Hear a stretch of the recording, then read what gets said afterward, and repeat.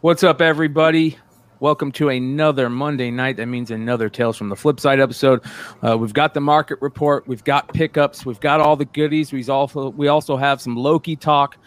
And is the market going crazy or what? Like cards, comics? Do we have a correction coming? We'll see. Tales from the Flip Side.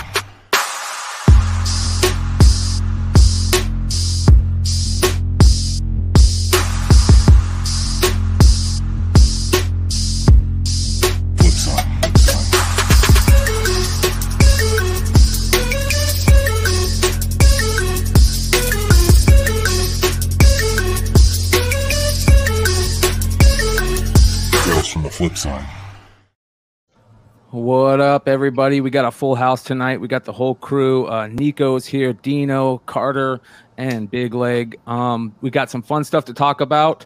Thank you for everybody joining us live. Please make sure to hit that like button, hit the thumbs up button, subscribe, all that fun stuff, so you guys get notified whenever we drop some good content. I think all the content we drop is pretty killer around here, and we've got some fun stuff coming. Hey, you guys, don't miss Dealer Flip Side on Wednesday nights either. Killer show, lots of fun. Make sure you're there. All right. I say we get into the start. We got to talk a little bit about Loki first, right? Everybody kind of going crazy about Loki right now, and all these Easter eggs, or not just Loki, but MCU. I mean, we're going to get into Scar talk later, but the Easter eggs and the Loki stuff are pretty funny to talk about, and all that stuff. But the big news that everybody is asking, is it Enchantress? Is it Lady Loki? I think we kind of know it's Enchantress now, right? Is that everybody's no? Okay, so there's a split of opinion, at least from the Hollywood insiders. Obviously, her name is Sylvie, who would be the same name as the second Chantress. But the issue is whether or not they're going to actually have her be the Enchantress, or whether or not they're going to make her more of a composite character. So, to some extent, she is, in fact, a Lady Loki, to the extent that she is gender fluid. She's Eichel. To the extent that she has Enchantress's name and powers, she's Enchantress. So, I don't know if that means that you need to have all the books, or you don't want to have any of the books, or what the hell that means. But I know that the TV show is awesome, and I can't wait to watch the next episode. Well, this was something interesting that I liked, and I don't know if it's part of the whole thing, but where they talk about how Sylvie in the comics is from Oklahoma. They did show Oklahoma in episode 1, right? She was in Oklahoma. So I thought that was pretty interesting. But I don't know. We'll see. Everybody's talking about this, including the Screen Rant and all the BuzzFeed. All the. I just appreciate that you went through 23 slides on BuzzFeed to get that slide. So doing the effort, I like it. Yeah, this is pretty interesting. There's a lot of them though, man. All kinds of Easter eggs. I know, Sean, you were talking about. There was a crazy one that I haven't heard many people talk about, and that is the Captain America. Quite possibly. Peggy Carter, right? People thinking it was Peggy Carter sneaking in the portal. I guess in the in the first episode, but I didn't see anything about that actually until the last couple days. Maybe even this morning. So I looked up a little more. Our buddy Trey sent me an Instagram post of some guy with the slowed down the video, zoomed in and stuff like that. You can't tell. She's definitely got her haircut.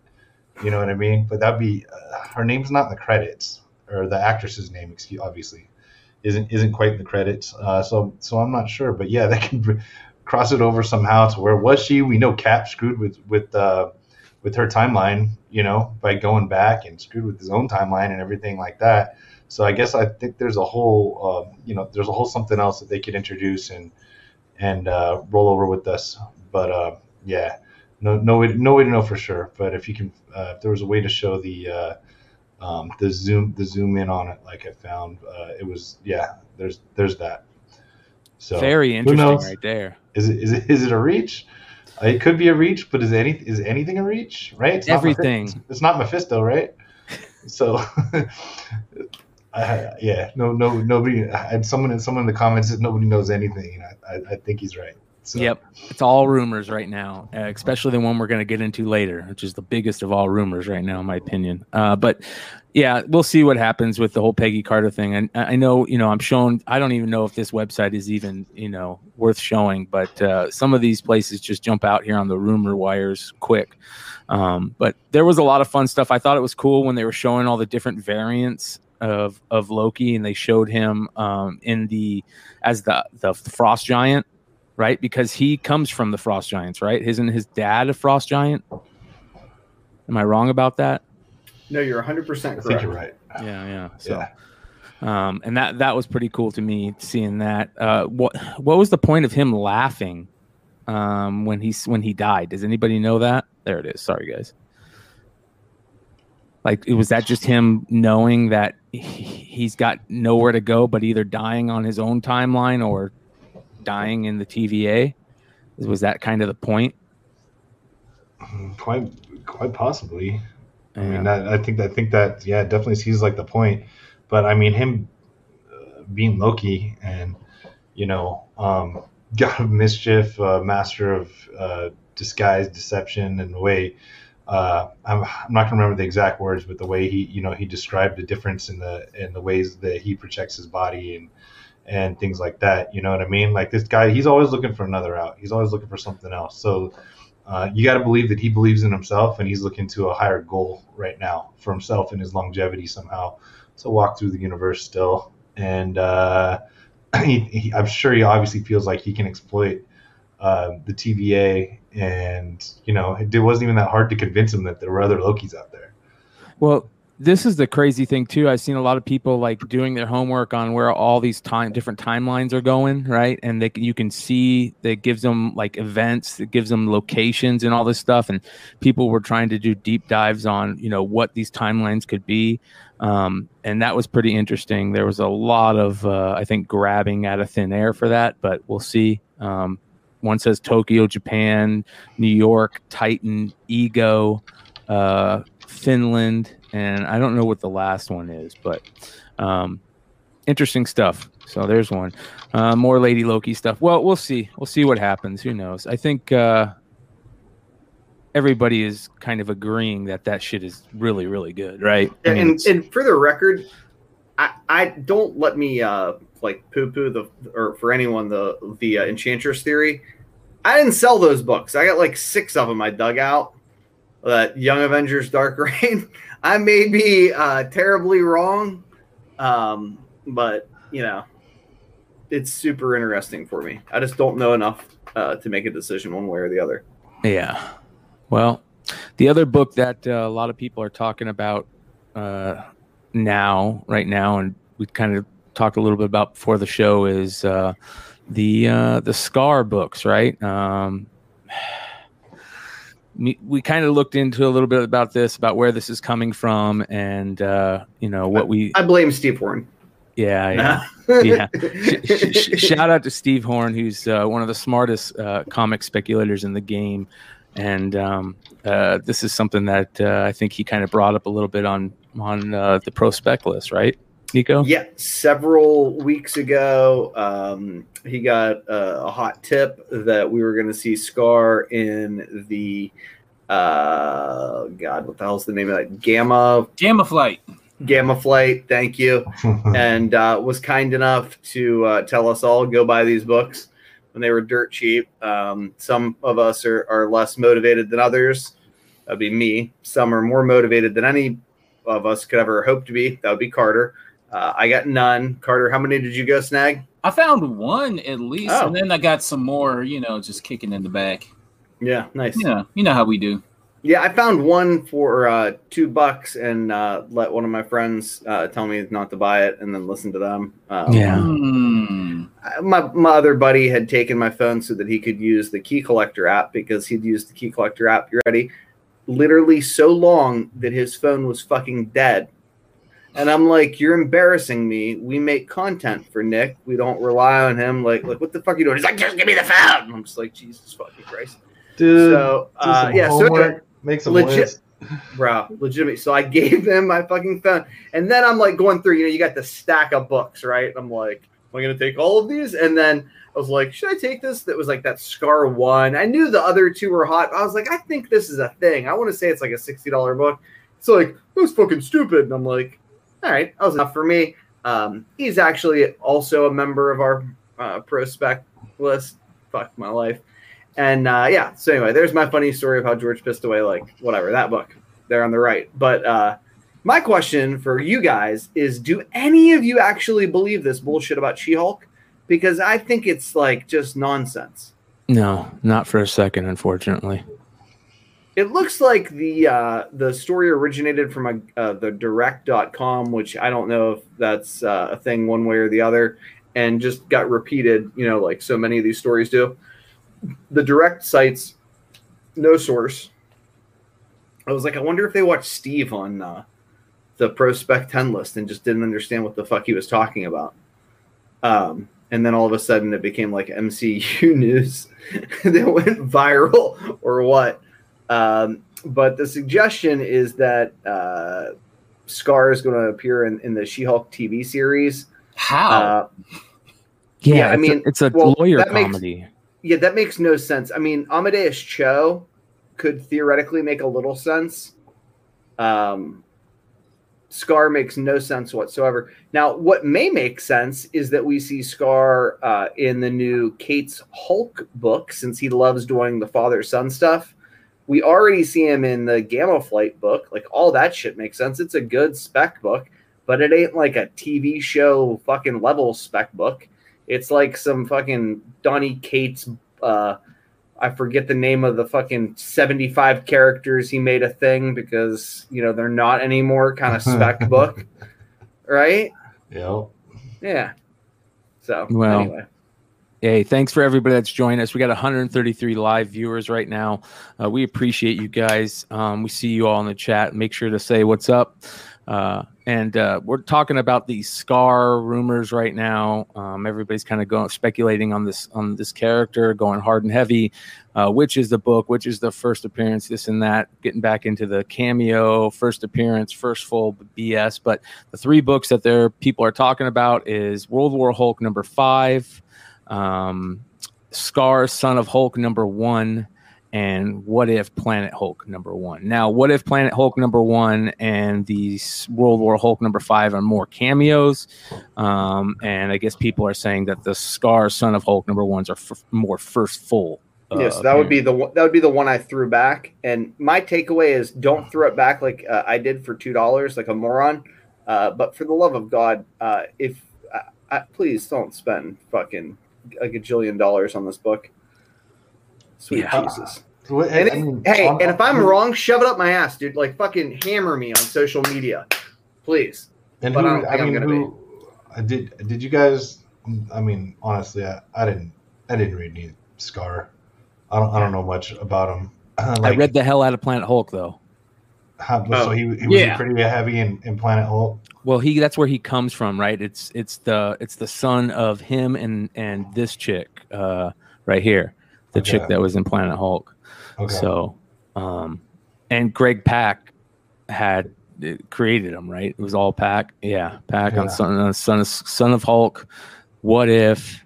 And I like Greg Pak. Whatever happened to him? He's great. And World War Hulk. So he created that character. That's for damn sure. Jeez. Okay. Whatever happened to Greg Pak? Well, let's call him. Let's take a look. Call him. Does sound like he's busy. Yeah, right? Yeah.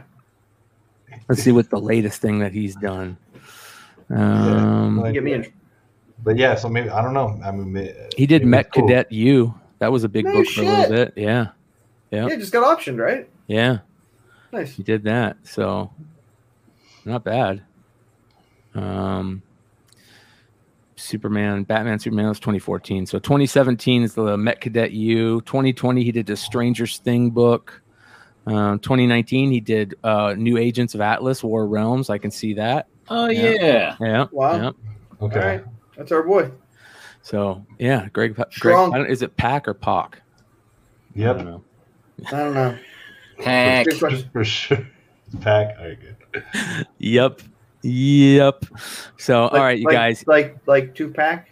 Well, here, I'll do everybody a favor. Here's your quick. This is take your photographic memories, put them in place, or your screenshots. Here are the books you want to look for in those dollar boxes or in those long boxes.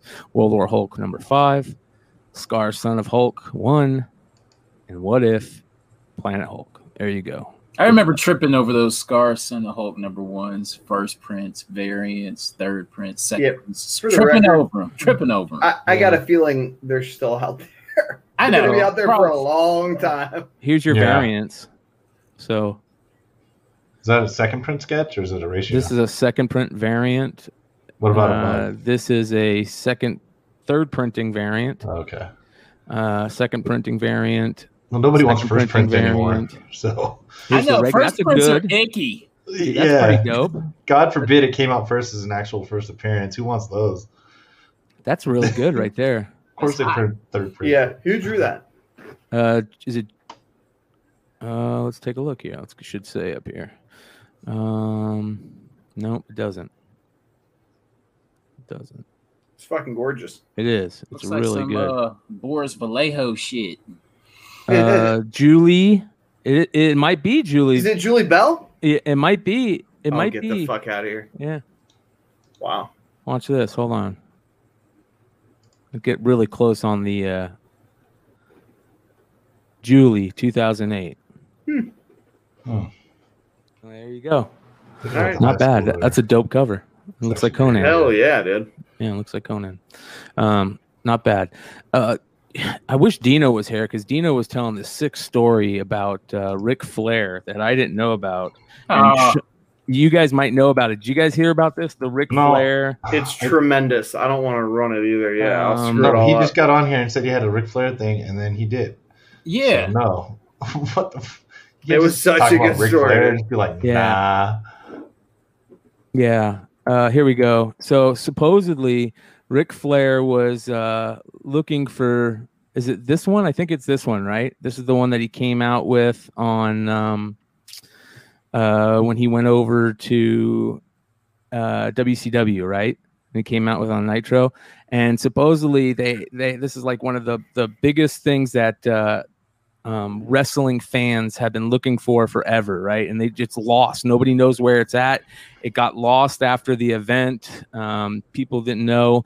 And I guess it says here, the 70-year-old WWE legend has worn countless robes during his nearly 4-decade career. The sparkly threads are a hot commodity for collectors, even drawing interest from Hootie and the Blowfish frontman Darius Rucker. The singer once paid $35,000 for a white robe with Rick's nickname Nature Boy written on the back. I love it. It says here, while some of the costume pieces have survived over the years, many are missing. This includes Rick's famous butterfly robe, which he wore during the WWE debut at Royal Rumble in '92. The last time the robe was seen on television was in '95 during the taping of WCW Nitro. It was stolen out of a hotel. I gave it to security at the hotel, and they put it behind the desk in the lock room or whatever it was. Rick tells people they came in the morning to pick it up and leave it for the airport, and it was not there. Back then, it was just in the infancy of cell phones, and I'm taking off for another city. Never saw it again. Well, supposedly they found it, right? And some guy had it, and eventually realized it was worth something and sold it for like $10,000 on eBay. He put it up on eBay. It was apparently gone like that. Yes. Oh, yes. Boy. Which is he crazy. He thought he was rich until it hit the news the next day, huh? Yeah. Poor fucker. Yeah. Jeez. So not only did that happen, the dude who bought it, I'm trying to find the story, and I'm just, here we go. Let's see here. No, the dude who bought it supposedly traded it and $60,000 for another robe. And a pair of boots. And a pair of boots. Yeah. Yeah. So listen, this stuff is crazy. I mean, well, there's that new TV show now. Is that how this all happened? Yes. Yep. What is it called? Oh God, I don't know. Hidden Treasures or something. WWE Hidden Treasures or something like that. Yeah, it was cool though. I wish that Marvel would do something similar. Yeah. They found it. Code Red Comics, thank you. They found it in West Virginia, Nico. Well, fuck me. All right. Of course they did. When I was a little kid, so I was like a huge Road Warriors fan. I mean, I fucking loved them. Okay. And they came to the small town that I live in, Wheeling, West Virginia, and they were drinking heavy at a place called the Cork and Bottle, which was like, it was like a fucking a kind of a lightweight, rougher bar at night. My dad got wind of it and with one of his friends, and they went down to go see Ric Flair, right? So my father, who like was always involved in like state government and is just like an old Italian guy, like he wore a fucking suit and tie like to garden. You know what I mean? Just like black socks, dress shoes, the whole nine. Was going to try to ask these guys for an autograph for his young, dumb boy, me. They picked the fucking dude up, not my dad, some other guy that went over to ask them for a fucking autograph, over their head and slammed him through a fucking table. So my dad, thinking this was hilarious, because he's fucking, got a good sense of humor like me, goes to because he knew the people that owned the bar, and calls me. He's like, so remember how I was going to try to get you that autograph? And tells me this story. No autograph. No autograph. Yeah. Oh man, that was fun back in the day. I remember I went to a couple events back in the day here in Phoenix at the Memorial Coliseum, which was where the Suns played forever. By the way, I see the people in the chat. I see Magic Man giving Big Leg some shit about them clips. I'd scare you guys had a week off, dude. They're gonna need Kawhi Leonard eventually, though. This is the only time I think we ever have a chance at winning. I mean, I don't see us ever having everybody's been hurt this year. Like, I don't see the Suns ever, and I know Book's going to be gone. Chris Paul's gone next year. Chris Paul's going to the Lakers, no doubt. So I don't think they have even they got to do it this year. I don't think anybody wants to be a Laker anymore. I think Book does. We'll see. Yeah. When you're a Kobe fan, like that big of a Kobe fan, I think that's a dream, right? But who knows? It wasn't for the two dudes from California that play on the Clippers, Paul George and Kawhi Leonard. So yeah, they could have if they wanted to. You're right. Well, we'll see what happens. It's going to be interesting. The second that Game 7 was over, I got a message from Big Leg. I forget what. Let me see what it says. It said something. I think I asked you if you're ready. Yeah, he goes, "You ready?" Saturday night was fun. Oh man, there was some. Listen, I haven't watched basketball in 10 years, bro. I shit you not. Haven't been to the game in 10 years. There's just no reason for me to watch it out here. And Suns in 4 made that happen. So thank you to the Suns in 4 guy. Yeah, that dude's awesome. Yeah, I'm rooting for him and for you, but nobody else. Yeah. Well, the rest of you can suck it. Yeah, right. The funny thing is, did you guys see the Suns in 4 figure? Yeah, it's like a few grand or something like that. Yeah, it's a 1-of-1 blister pack, or no, that's not what they call it. Yeah, that's what they call it, right? Yeah, I gotta find it. Pack. The dude made a 1-in-1 Suns in 4 guy action figure. Yeah, this is crazy. So here you guys go. Kung Fu grip action.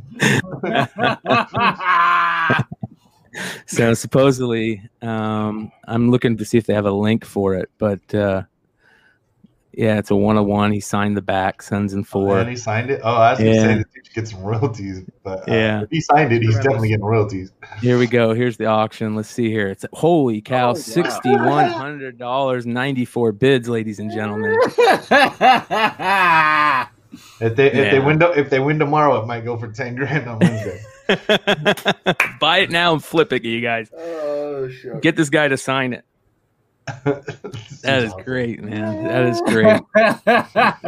Make money any way you can, gentlemen. Make money any way you can. They had him on the screen. They gave him a complimentary ticket. They showed him on the screen, and then everybody's erupting. And I saw it was like Barstool had tweeted or Instagram or something a picture of his ass, just out there, just hype with everybody, and then just throwing up, just people in line going down the aisle to take pictures with this dude. And then there's all these fights after the game. And they give us public service announcement about we thought better of our fans, And it's like you invited a dude to whip someone's ass on the road, gave him VIP tickets, put him on the big screen like 10 times, right? As the Sons of 4 guy. Although he didn't start that fight from what you could see. So yeah, it was definitely two Clippers fans. Eddie definitely. What? Is that the next governor of Arizona? No, that was Denver. That wasn't him. That was Denver fans. No, did you see the new fights? Huh? I didn't see any other fights. Oh, okay, I'll show you the new fights. Yeah, there was some new fights. Not with him though, right? No. Sons of 4. It was pretty epic. I give him that. Yeah. There was a here we go. Let's find it. Clippers and Suns after game 1. Fight after game 1. Let's do this. The fucking Suns. Dino wasn't on the show, and that's how we lost the channel. we're now selling comic books on the What's Not app with Brian Wood and Jack DeMeo. Would you like to buy my Marvel Comics Presents number 77? Dude, I saw some $6 on there for a good price, dude. Yeah. I don't even know what the fuck it is. I was logging in. I saw people selling dollar bin shit for like $20. Wow! But by pure auction too, not by people asking $20. I think that's what Jesse and everybody on Facebook does too. Yeah, maybe. Yeah. Well, listen. Didn't look like a bad idea. Flynn's Ghost says, looks like Leg rearranged his shelves, moved most of the Masters Universe stuff.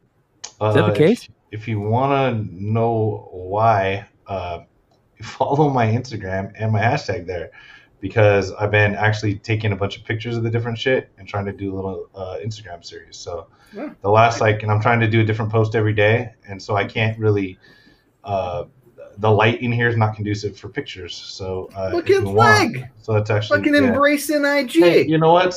Nice. Summertime, and I was like, well, we're running up. We're finally getting a series. I'm really excited. I was beyond epic to be able to get Dave on the show last week, and so got a little fire lit with some of my slabs and stuff. And, and this is like one series, but aren't they doing a couple more too? Right? I mean, I'm not exactly sure what's gonna go on. I mean, they've only announced the 1 through 4. I'm sorry. I thought you were talking about like the TV series, right? Because they're doing. I assume they're going to keep going. Yeah. Yeah. Well, I think there's actually like a live action one that's in the works as well. I don't know. Like if they started the live action's been on and off. I was actually privy to what the live action was going to be, and it was even more of a prequel, and it was fucking horrible. And thank God it got shit canned. Okay. And I have no idea if that's anything I'm allowed to repeat. But so I'm not going to do that. And this was like a year, 2 years ago. I finally heard it was going to be, and it got shit canned. There wasn't going to be a lot of Masters of the Universe in it. Let's put it that way. And so anyway, so there's been a bunch of things in the work over the years. This is the most excited because they're doing the right thing. They're actually going to fight. Like they said, the team that did the fight scenes for what was it? Was it for Castlevania or something? Castlevania, which was excellent. They put that together. You got Kevin Smith rolling with it and stuff like that. So I'm just excited for it to get its due and have some fun. I'm excited about the comics and it being, I like the Injustice versus Masters Universe. I really liked Masters Universe and Thundercats. I thought was great, and the art was great. Freddie Williams is fucking killer on that stuff. And he even sells some of the OA on his website. Just really excited that they're actually going to do this. Of course, excited that Wilkins is gonna get now 4 covers. It's gonna be 3, so he's got this one, and then I don't know if you have access to his number 2, which is the only other one that's released, but it's freaking insane. The only thing is, Dark Horse needs to wake up because all these store variants, they wouldn't let anybody do any virgins or anything like that. And if you look at this, it needs a virgin. Not all of them do, but I mean that's across Skeletor's eyes. It looks great as it is, but like you definitely would like, that's one I'd like to put next to a virgin.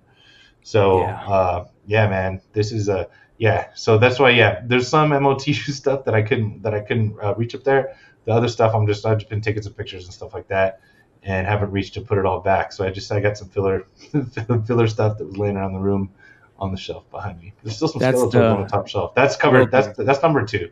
That's Try that gorgeous. on. Try that on. Try that on. That is absolutely insane. I'd buy that as a print. Yeah. All day, every day. Yeah. And there should be signings with Dave coming up as well for these Master Universe books. Definitely for the Wanted comic book. So it's a lot of cool shit going on. I'm really excited about it. I thought I'd throw it in the hat there and just like sort of promote it, just because it's something honestly I've just enjoyed over the years. Straight up, like it's pure fanboy shit that I'm doing. Well, speaking of Wanted comics, on Drunken Chat the other night, he let us debut a new cover for HaHa number 6. And for a lot of people that might not realize it, HaHa number 6 and Ice Cream Man are, let me see if I can get this to open here. What's going on? Hold on. Okay, so HaHa number 6 and Ice Cream Man are getting ready to merge universes from what it seems. Does that sound right, you guys? Because a lot of these issues, these exclusives that are coming out for HaHa number 6, I saw Hive Comics had one also. They had the 2 characters on it. So I think everybody kind of had the idea that they were going to merge these universes, right? They were so similar and they just seemed perfect to merge. And if you're going to merge the universes, you do it like this: Spy versus Spy, old school Mad Magazine, right? And Drew said that he had this on his mind for a while. Like, this is something that he really liked and growing up, was the Spy versus Spy stuff. And like, you can't get any better than that, right? Here's the characters from Spy versus Spy. So very cool. Oh, yeah. HaHa number 6. Yeah, dude. I mean, I can't beat it. I grew up on Mad. You know, getting Mad 1 a few years ago was always a big deal to me. In a decent price range for having a nice cover was kind of my criteria. You know, I prefer a very fine or better, but tough to find. So Drew's, I don't know, sort of like the same stuff. So doing that Spy vs. Spy, I thought was great. Yeah, well, there you go, ladies and gentlemen. Doesn't get much better than that. And by the way, we can't not say John Gallagher did it. Like, John Gallagher has been killing all these HaHa covers. Shout out to John. I mean, it all started with this beauty. I hope he outdoes this one, but I don't know if he can, because it's so damn good. Like, this is one of the best covers I've seen in comics in a long time. When I first saw it, I said that. Period. Yeah. And if you guys want to complete the set, you need to go score yourself this one, HaHa number 6, which is a great Spy versus Spy cover. Now, that being said, something that we talked about before the show that we thought that Drew said, hey, this might be interesting to talk a little bit about, and that is Mad Magazine number 60, which is the first appearance of Spy versus Spy. Not a lot of people know this. This is kind of interesting. This is original art, right? This is the original art for the first time Spy versus Spy was put in Mad Magazine, which is Mad Magazine number 60, which is this cover right here. It's the Richard Nixon, and then I think the back has Kennedy on it. So you get the one with Kennedy and the one with Richard Nixon. But this kind of blew me away. This was in 2006. Sold in 2006. I don't know how to see. You'd have to sign in with your PayPal. I don't know if you want to do that on screen. Yeah. If anybody has a heritage, I would love to know what this sold for in 2006. This Spy vs. Spy. Now, Antonio Prohias, is that how you say it? Now, I think that's how you say it. Yeah, I don't know how you say it. Okay. Now, he was a Cuban. He was from Cuba. I think he left Cuba when what's his name? God damn it, I'm space. Castro. Thank you, sir. When Fidel Castro took power over there, and he came over here to try and sell his wares as an artist, and he eventually found his way over to Mad Magazine, and you can kind of tell that these characters are based off of like that whole like kind of like government spook type thing. The way they tell the story is that he reached out to Sergio Aragonés and sort of assumed that he spoke English better than him. That turned out not to be the case, as the story is told. But Gaines hired them both. You know what I mean? And Argonis was already working there, and that's how we got lucky with EC, and Mad Magazine publishing both their works. Yeah, that's crazy, man. Pretty sweet. Yeah, and Mad Magazine did that with a lot of great artists, and like they kind of had their finger on the political pulse a little bit, I think. So, pretty interesting, really cool stuff. So make sure you guys check that out. Go score you one of those. And the Gaines copies. So Gaines had. I'm not going to go into the full story here, but Gaines, worked also at EC Comics, which is actually EC, which also published the first Mad. So he kept copies of like everything that was produced. So any of the PCH books from EC that you see that are 9s and above, there's a good chance that they were Gaines file copies. Yeah, so this episode is just insanity. They opened up his closet, they pulled all these out, they're all packaged out of the dark, wrapped up and stuff like that. And so it just happens. And so to me, I got Mad. My first Mad issue was number 265, and it's Garbage Pail Kids issue. Nice. And they've got fake Garbage Pail Kids on the back and stuff like that. I still have it. And I literally got it because it was this funny looking dude, Alfred E. Newman, who half-assed looks like a Garbage Pail Kid in the first place. And so, I thought it was funny. I'm going to be honest. This was probably, 86 or 85 or something like that. And, being 6, 7, 8 years old, something like that. I'm not sure that I completely, I could tell you that I understood all of the political humor, but I don't understand the movie stuff and things like that. And it kind of helped me to read better, to be honest with you. And I didn't miss an issue after that. I love the cartoons. So the Spy vs. Spy, any of the Mad stuff, I really enjoyed. So to me, it was important that I added, also because it was cheaper, but it meant more to me, that I add Gaines file copies to my collection of Mad. So I've got a 9.4. And then somebody was putting up cheap 9.8s on a consignment website one day, and I was like, "What the hell is Mad 9.8?" And the website didn't list it unless you clicked on it that it was a Gaines file copy. And it was this is super cheap. I mean, like $50 or something like that. So I probably spent like $200. Yeah, that's how they came out of his thing. See, wrote was on there. So yeah, I have 2 of the books that came out of those, and that's the 9.4 was probably like $200, and the 9.8 was, I don't know, 50. I could look it up, probably 50 or something like that. But it was dirt cheap comparatively, and I didn't care what it was. It was Mad Magazine, and 9.8, and it says Gaines file copy on it. Like you're great. I'm just you can't pick and choose exactly the ones I want, but I had to. But there's no way I'm gonna pass up what it is. So I am kind of happy to have two books literally out of his brown package closet collection that he did, that he put together for the world to enjoy. So look up Gaines file copy, especially if you're a Mad fan, and to have one that William Gaines owned. I mean, you can't beat it. So Big Remo says, remember the folding back page? We all do. And to me, this is the greatest folding back cover out of the whole run. This is a Frazetta Ringo Starr back cover for Bletch hair conditioner and shampoos. And it's very hard to find in good condition, obviously, because most of them have creases, the fold creases on the back. So for all you Frazetta fans, this is an amazing, and I'll let you guys go do your homework on which issue this is, but it'll make it more fun that way. But this is a really, really cool piece. So we love Mad Magazine, and not expensive either. Like none of these books are expensive.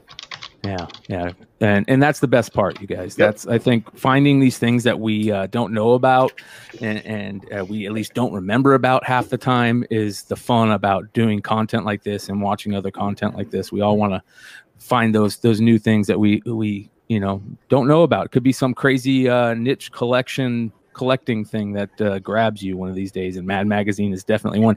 As a matter of fact, one of my best friends, his grandfather had a Mad Magazine #1 through I think up through 75 or something like that, 1975.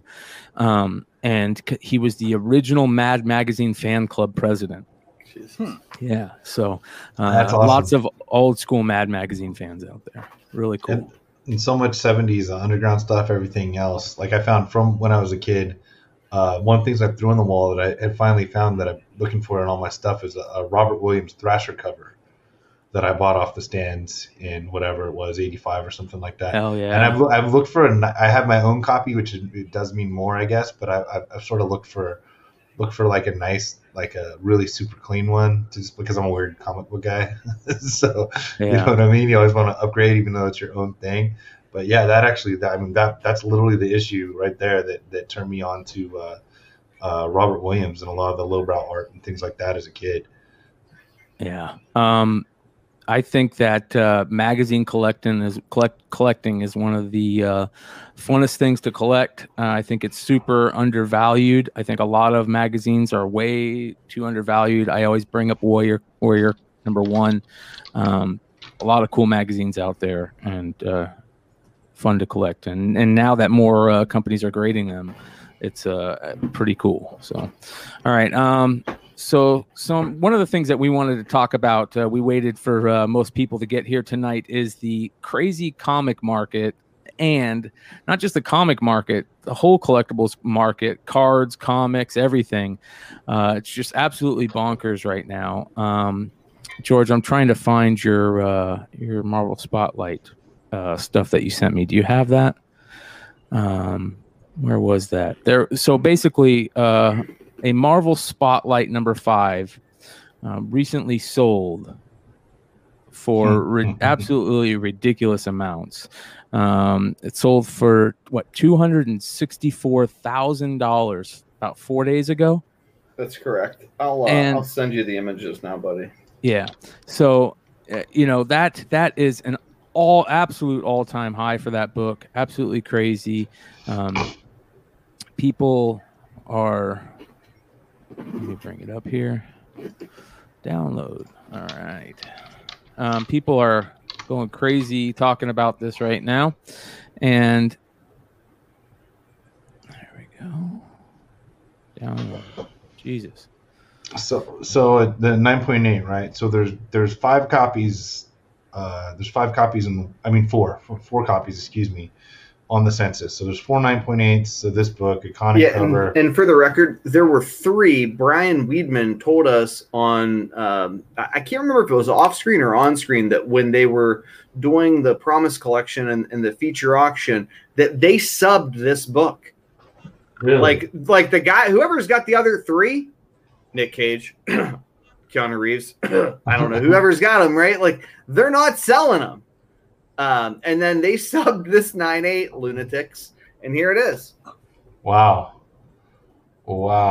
So yeah, so I love it. I mean, it's not my wheelhouse, that's for sure. Right? But like, I mean, I don't think that's terrible with what we're seeing, man. I really don't. Well, the last one sold, the last 9.8 sold in 2016 for $48,500.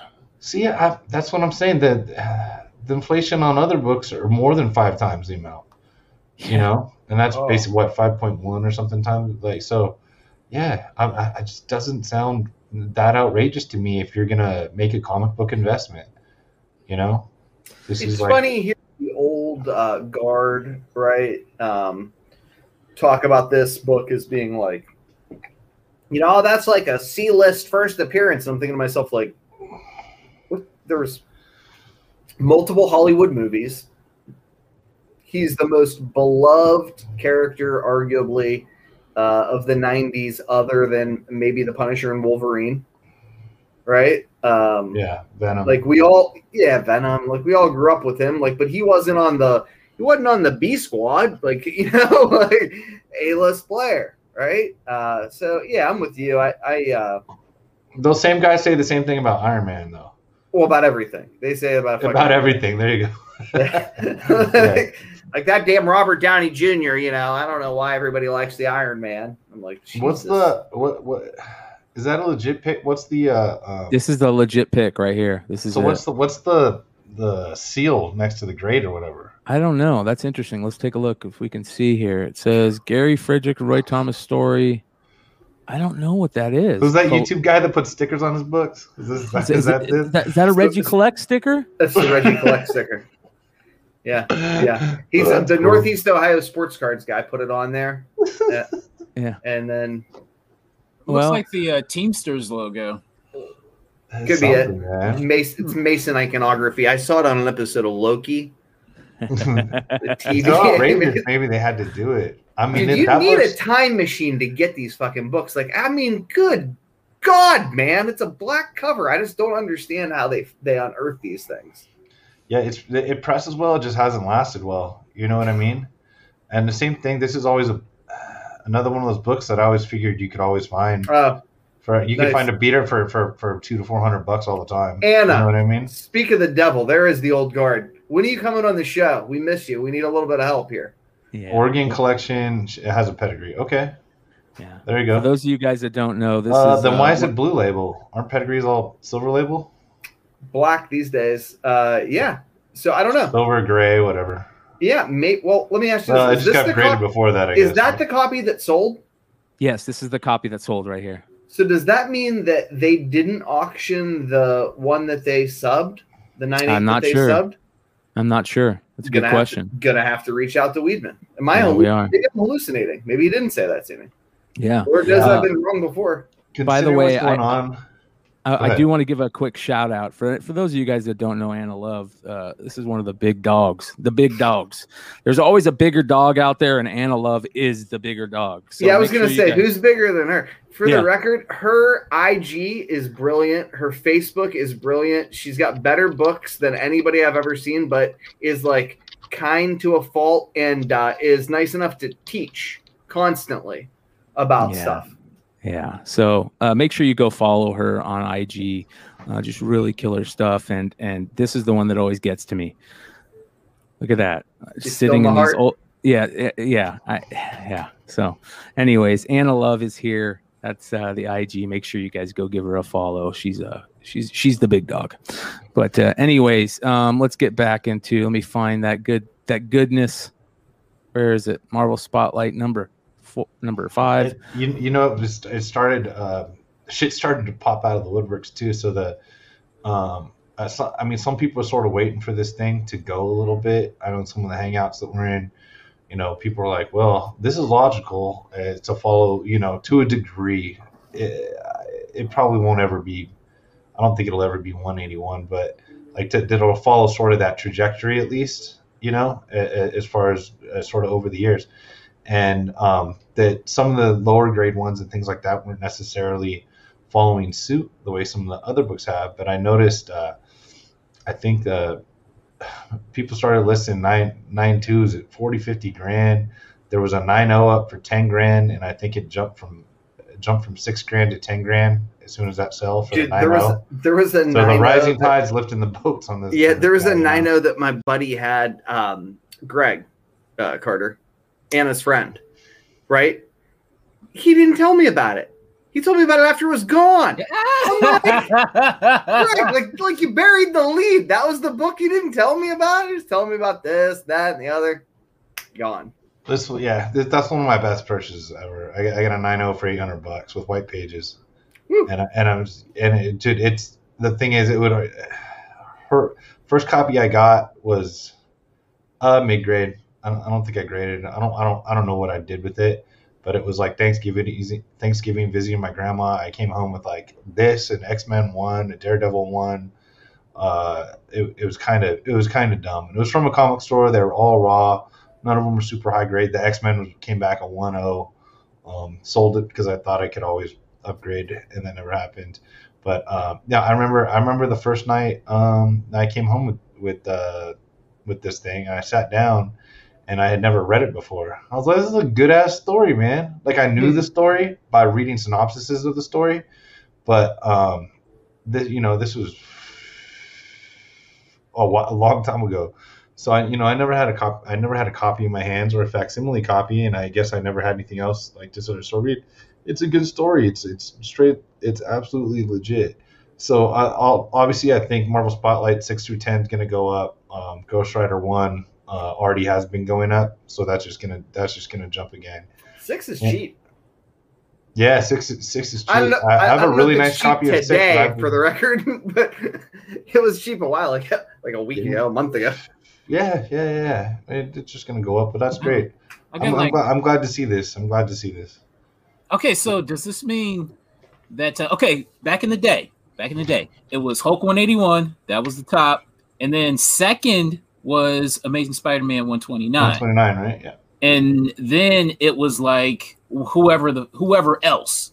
So now it's so Marvel Spotlight number 5 is the number 2 Bronze Age book now. Is that what that means? I think so. Because I swear, like 129 is just like in the dust of Werewolf by Night, 32. What the hell? What else? What's the other Bronze Age first appearance? Tomb of Dracula 10. It's like almost 129 and Tomb 10 are the only two that I think have like an inch left. Yeah, right. It's like you can squeeze like the clock's ticking on them both too. Yeah. 129 9.8 sold 4 days ago for $41,000. Yeah. Ain't nobody talking about 35-cent variants. We're not talking about that. No, not at all. Iron Fist 14, 9.8, 35 cent. Shit on all of them, and they'll be like, "Wait, what happened, y'all?" Because people used to have to pay 5. Is there a 9.8? On Iron Fist 14? I've definitely never seen. Yeah, I don't know. I mean, the census is super small. I don't even know if there is a 9.8. There's one copy that was like listed on eBay in the last like 2 years, and it was promptly removed. In 9.8? Not 9.8. No. In any fucking condition. No, they come up. It's one of my safe searches. It's one of my save searches. We're gonna have to talk about this. Dude, they come up in such to me, considering like things that I want to invest in and the prices that's at, like that's just not. That's not. I mean, to me, that's not in my. Other than like a very low grade copy or probably not even mid grade. That's not in the mid my wheelhouse of what exactly it's a little bit niche. There are no 9.8s in Iron Fist 14. There are 4.96s, 3.94s, 7.92s, 4.90s, 9.85s, 7.80s, and then not very many under that. There's only 64 graded copies, period. 64 plus 5 SS. Jeez. So 69 graded copies of 35-cent variant for Iron Fist 14.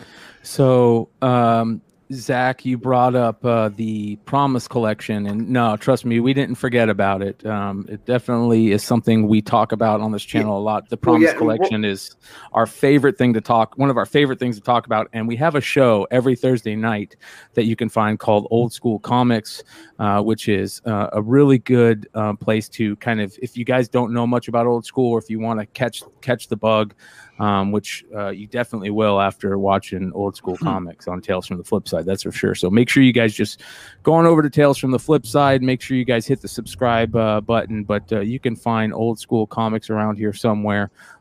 We put out here we go, Old School Comics. This was the other week. I think George, you guys had Stray Flexin on. Yeah, dude, listening to Josh Allen at Pee-wee something or another on IG and Stray Flexin talking to one another about like Golden Age books and Golden Age foreign books was so entertaining. I could do it like every day of my life. They just kept showing one another shit that like I'd never seen before, that they'd never seen before. It was awesome. Yeah. And one of the things that we're going to do our best, we've already talked to Brian about it. We're going to try and have Brian on after every sale to try and come on and talk more about what's coming, what's sold, the craziness, all that stuff. So yeah, and hopefully we can get Anna on. Yes. She knows there's a spot waiting for her over there. So, yeah, but whenever. Yeah. Craziness, absolutely craziness. But you know, some of the things we talked about, the Marvel Spotlight 5 going crazy, ridiculous money, right? And people are seeing just up arrows on comics still, but where you're seeing down arrows is on cards. Cards right now, a lot of people are talking market correction in cards.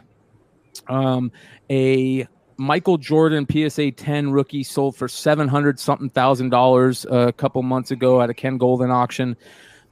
A PSA 10 recently went up for auction on PW Pre-War Card Collectors eBay account, and it sold for $180,000. To which it looks like PWCC went and had the eBay go in and say there was an issue with the sale. Now, it's this is from Darren Rovell on Twitter. He says PWCC says the 86th Fleer Michael Jordan rookie auction this week, which resulted in a 5-month low for the card at $180,000, has been declared invalid. True. So, two scary things here. One, that's not right. Could you imagine being the guy that won it for $180,000, thinking that you just walked into $500K? Yeah. So what's the deal there? Tell me again. Why did they declare it invalid? Fuckery afoot.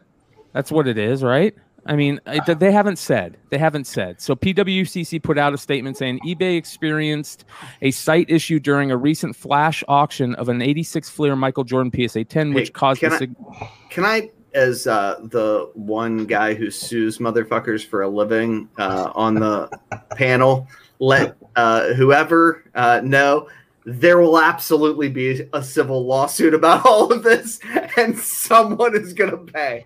I guarantee it. Oh, yeah, dude. So, if we, and PWCC has been one of the two biggest bidders biggest auction people. Who's that? Where's that coming from? Oh, it's Sean. Sorry. I thought it was coming from me. Sorry. No, you're good, brother. I was like, what the fuck is that? PWCC is one of the biggest eBay auction houses, along with Probstein, right? So let's look at PWCC, some of their recent high sales.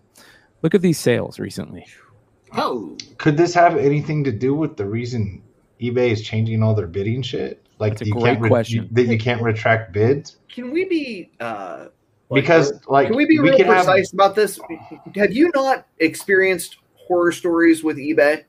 Like, when I say that I think there is fucking fraud everywhere, I don't mean Bob thinks that comic book should be $25 and I only think it's $1 bin book. Like, I mean, you get people that win auctions that don't pay for them in an effort to manipulate GPA prices. You get people buying books and then fucking sending their buddy money back on PayPal.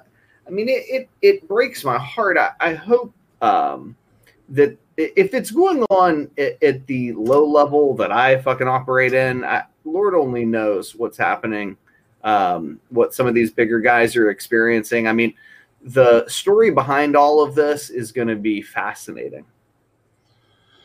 Yeah, they're going to have to say something. Yeah, well, I mean, so the software glitch, something can't get anything. I mean, eBay has had problems lately. I'll say that. As far as we all know that when they switched over their categories, best offers weren't working. We just couldn't.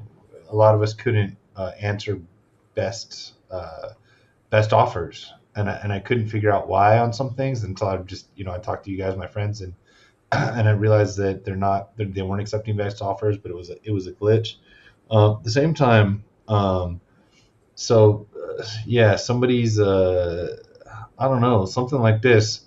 It could be crazy. If you won it, I would be pissed off, but if it was real and the high bidder was a shill bidder and didn't have $180,000 to be able to bid on this. I mean, I don't know. I've never spent $180,000 on anything but a house before, so I don't know. Yeah, that one would have been worth a call, though, wouldn't it? That took a while to go through. You know what I mean? With years of documentation of my earnings and wife's earnings and such. So could I don't know, could someone with a 5 eBay account, or I mean, could I bid $500,000 on something? I don't know the answer. So it could work in either way. Don't you need authenticated on a lot of these larger eBay things? Well, I think so, but I don't know. I don't know the answer. That's kind of what I'm asking. I'm not sure. You guys are talking about, the way eBay does stuff, and recently eBay just put out another policy change. Yeah, so shout out to people that saw that, where it says effective July 29, 2021, we are updating our eBay money back guarantee policy for trading cards by changing the time frame for buyers requesting a return when the item doesn't match the listing. If the seller doesn't offer returns, you must request a return no later than 3 calendar days after delivery instead of 30 days to return an item when it doesn't match the listing. Also, if the seller offers returns, you must request a return within the seller's return window as stated in the listing. While you may notice the absence of eBay money back guarantee badge from trading card listings, these items will still be covered under eBay money back guarantee as long as all eligibility requirements are met, including return windows outlined in the policy. So eBay is they're trying to reduce the fraud that you see, like especially like if a player gets hurt and now your card is worth half the amount that you just bought 6 days ago and you're still within the return window.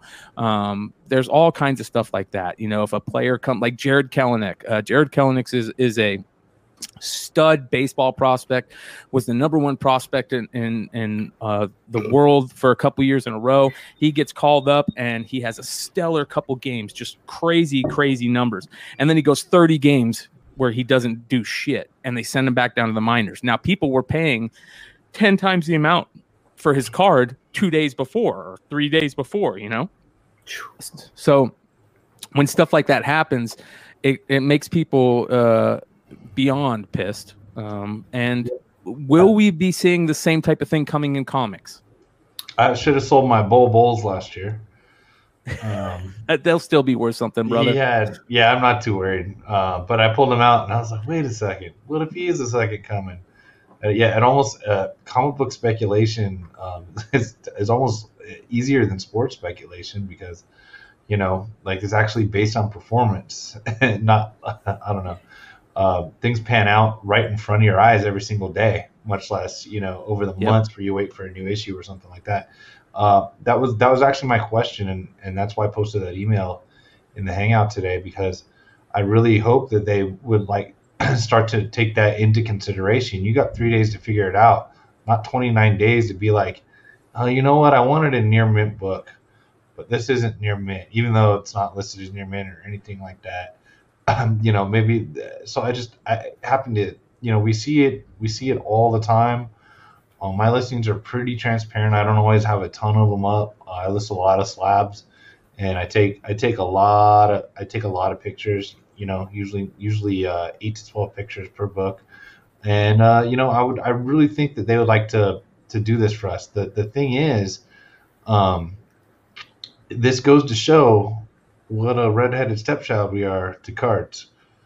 You know what I mean? Like, this makes sense for us, man, but we're not doing as much business as they think we're doing business, Bro, you mean now that we're listed like fucking eBay used books on Amazon used books on eBay? Oh, drive me fucking nuts. It's so bad, but then they have 50 identifiers that you can type in on the bottom, and I'm like, I don't have fucking time for that. Can't I just pick the Avengers category, Modern Avengers? It's it's something like that, or Silver Wolverine, not Silver. There's no Silver Wolverine, but you know what I'm talking about. Yeah, exactly, man. I don't know. We'll see. One thing at a time. I think it is good that they are doing it to a degree for the cards people. Hopefully, they're gonna go on to the other collectibles like that, and I think we're even more. I don't want to say subjective, but a card has a front and a back. Okay, I'm not pretending it's easy to grade cards. I'm not good at it. I haven't honed my skills at it. But I've practiced grading comics for people and with my own eyes off eBay, my own eyes off wherever, and then sending them in on books that I think should be sent in. And comics have 24 pages, a front cover, a back cover. Weird smells and different colors. It's way more difficult. And so, I don't know. I hope that do something to back us up one of these days, man. And I feel like they haven't completely done that. Yeah, for sure. We'll probably be seeing something coming. But speaking of all this craziness in the market, and if there's a market correction coming, or what's going on with all this nuts sales and non-sales, I guess, why don't we get into our very own market report? What do you guys say? Here we go, ladies and gentlemen. Welcome to the Tales from the Flip Side market report. Let's get into it. All right. This is interesting. Jack Kirby, Esquire, September 1966 illustration of Spider-Man and other Marvel heroes, original art. Wow.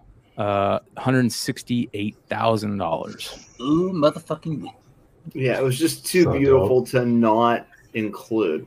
There'll be a lot of great stuff on Thursday with the most recent Heritage results, but this is one that I thought everybody should be hip to.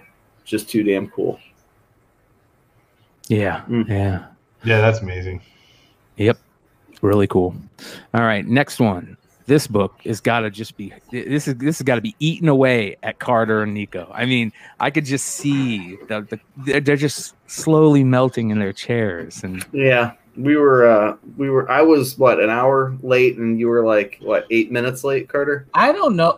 My rationale for not being upset is just I figured that maybe the dealer and the buyer, they talked over the phone the night before, and he saved it for him or something, tucked it away, because I looked all through that particular dealer's stuff, and I just didn't see it. So I just figured, he just he tucked it away for the guy that actually bought it.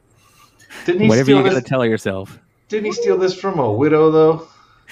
It's also it's also just wild, but this was not that copy. This is a different copy. For those who are unfamiliar, the Amazing Spider-Man 667 1 in 100 Delato variant from 2011 has left people stunned. In 2013, you could have gotten this book for between $1,000 and $700. Yeah, or you could have got it for Ratio the day of. Got it at the Ratio a couple years before. But no copies in 9.8 condition sold for another 4 years. And in 2017, it came out the gate at $10K. At least no copies sold that were recorded on GPA. Yeah. In 2020, there were 2 sales, one for $20,000, one for $15,000. And then this is the most recent Heritage sale. There's 22 9.8s, 22 9.6s, and about 60 slabbed copies on the census. And if you're not some elite, right? Yeah, we don't understand it either, Anna, for the record. But if you're not, I don't know, a Hollywood celebrity or NBA player. There's a Mexican version that's pretty damn inexpensive if you like the Delato cover. So that means Ultimate Fallout 4 variant is worth that much? Well, we'll talk about one that's a lot more interesting, and one that I don't understand why it hasn't sold yet a little bit later. But it's not the Djurvec. Anyway. You ready? Yeah.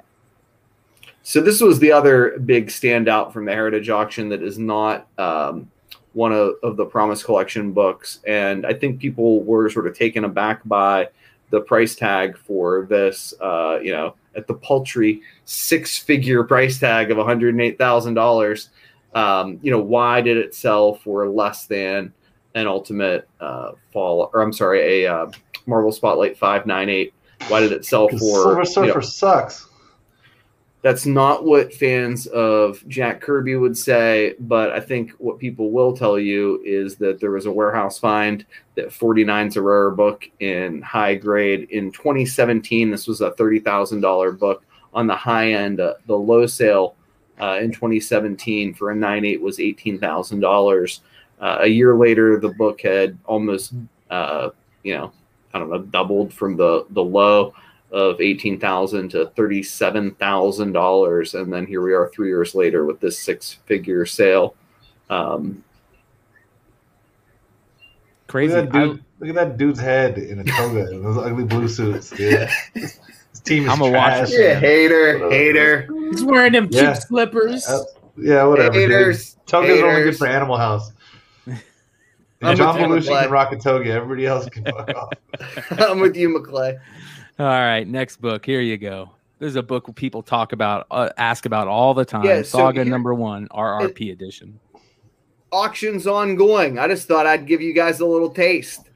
We got 3 days to go. It's speaking of new books, certainly not an older book. It's a one of 500 retailer roundtable program variant. In 2019, it was a $2,000 9.8. 12 months later, the average is $3,300. The 90-day average is $3,600, and this auction's ongoing. We'll see where it lands. Note that there hasn't been a new issue in years, and that Brian Vaughn can't get Why the Last Man on Television, and indicated that the reason that he made this book was because it couldn't be transformed into a television or a movie. It had to be a comic book. And our response is, so maybe it can be a TV show or a movie, right? Right. I always wish. But people love it. Animated. Man. People love it. Animated. There you go. All right, next anime. book. Marvel All right, Mystery Comics #61, a CGC 2.0, sold for $495. Yeah, so my point is for us player haters out there, I'm part of the player hating fucking old school team. How the fuck can you not want this book at a $500 price tag, but instead be willing to spend, the insane amounts of money that people spend on, for example, I love the lotto, but get the fuck out of here. And the examples go on and on and on, right? I'm only buying Golden Age again now. Dude, legitimately, like when I say that I think there's book, you get this for $500. When I say there's opportunity in the Golden Age, there's no one that disagrees with me at this point. Yeah. No one. So I don't know how long that's going to last, but man, how cool is this? Yeah, that's beyond cool, man. All right, next one. This is a lot of 10, Secret Wars #3, which is the first appearance of Titania. There's rumors that she's going to show up in the She-Hulk MCU stuff. This lot of 10 sold for $580. That is a great auction. This dude, good job, man. Right? You know what I mean? I've been highlighting. That's when I freak out and I would go, "Oh, I got these," and I do the same thing with my investment lots. Go for it. Enjoy the investment lot, right? And you know what? Somebody thinks Warehouse better find to me. How about it, man? It's all yours, dude. Take it off my hands. Yeah, warehouse finds, investment lots. You ready? This is my other favorite one. Original owner, one owner, that kind of shit. Like the one owner is me. That's okay if it's a car, right? Who cares? I don't care who owned a comic book before. You know what I mean? So? Get me in trouble. So 9/8 are $460. The Canadian price variance $800. These ain't Canadian price variance. The 9/6 is a $200 bill. Somebody's doing the work here. I don't think we'll see Scar in She-Hulk. I do think we'll see Titania. This book's tough and high grade, believe it or not, at least for me. May not be for this guy, may not be for you, but I was so happy I found one high grade copy. I've got 9, but I found one in a $2 bin this weekend. Almost danced out of the store. Who came up with that? Who came up with that rumor about Scar and She-Hulk? The Direct. Who came up? Dude, they need to be off the internet. Real talk. Well, he's also the writer. We looked him up. He's got some bullshit about the end credit scene for WandaVision demonstrates that they're going to use Mephisto, and I'm like, get the fuck out of here. And it was at that point when Brian and I were on the phone, and I was like looking up, I was like, all right, we can officially feel safe to roast this fucking article. Because you know what I mean? I hope he's right, and I hope I'm wrong, but I'm not going to be buying that stuff. Yeah. Who's worse, comic speculators or TV speculators? TV. I feel like it's trickled down. Yeah. Yeah. The It's same like thing this now. at this point. Yeah. Yeah, no shit. All right. Next book on the list tonight is X-Men #4, CGC 5.5. First appearance of Scarlet Witch and Quicksilver, sold for $4,200. Yeah, I mean, it's not the all-time high for this book in this grade, which was $4,500, but it is high. The 12-month average, $2,800 and some change. 90-day average, under 4K. Super cool book, and I think for longtime X-Men Silver Age collectors, this is like the Magneto book. It's not really X-Men 1, and now you get Quicksilver with a couple different iterations, and Wanda really taking kind of the center stage in the MCU here going forward. I think it's certainly a cool book and one to watch. That's one of the greatest books in comic history. I don't care what anybody says. I love that book. I love that cover. It's fucking amazing. Yeah, good stuff. All right, here we got another investor lot coming up, ladies and gentlemen. These ones Yes. are kind of weird.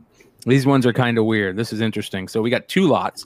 We got one, which is 10 issues of Marvel .1, the Bradshaw variant.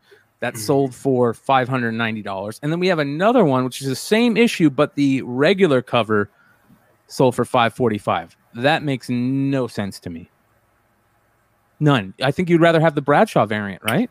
So ironically, that's traditional sort of logic. It's always been my logic. And we talk about these like price anchors. At least I have been with my friends, because apparently this market moves so quick. I don't know how to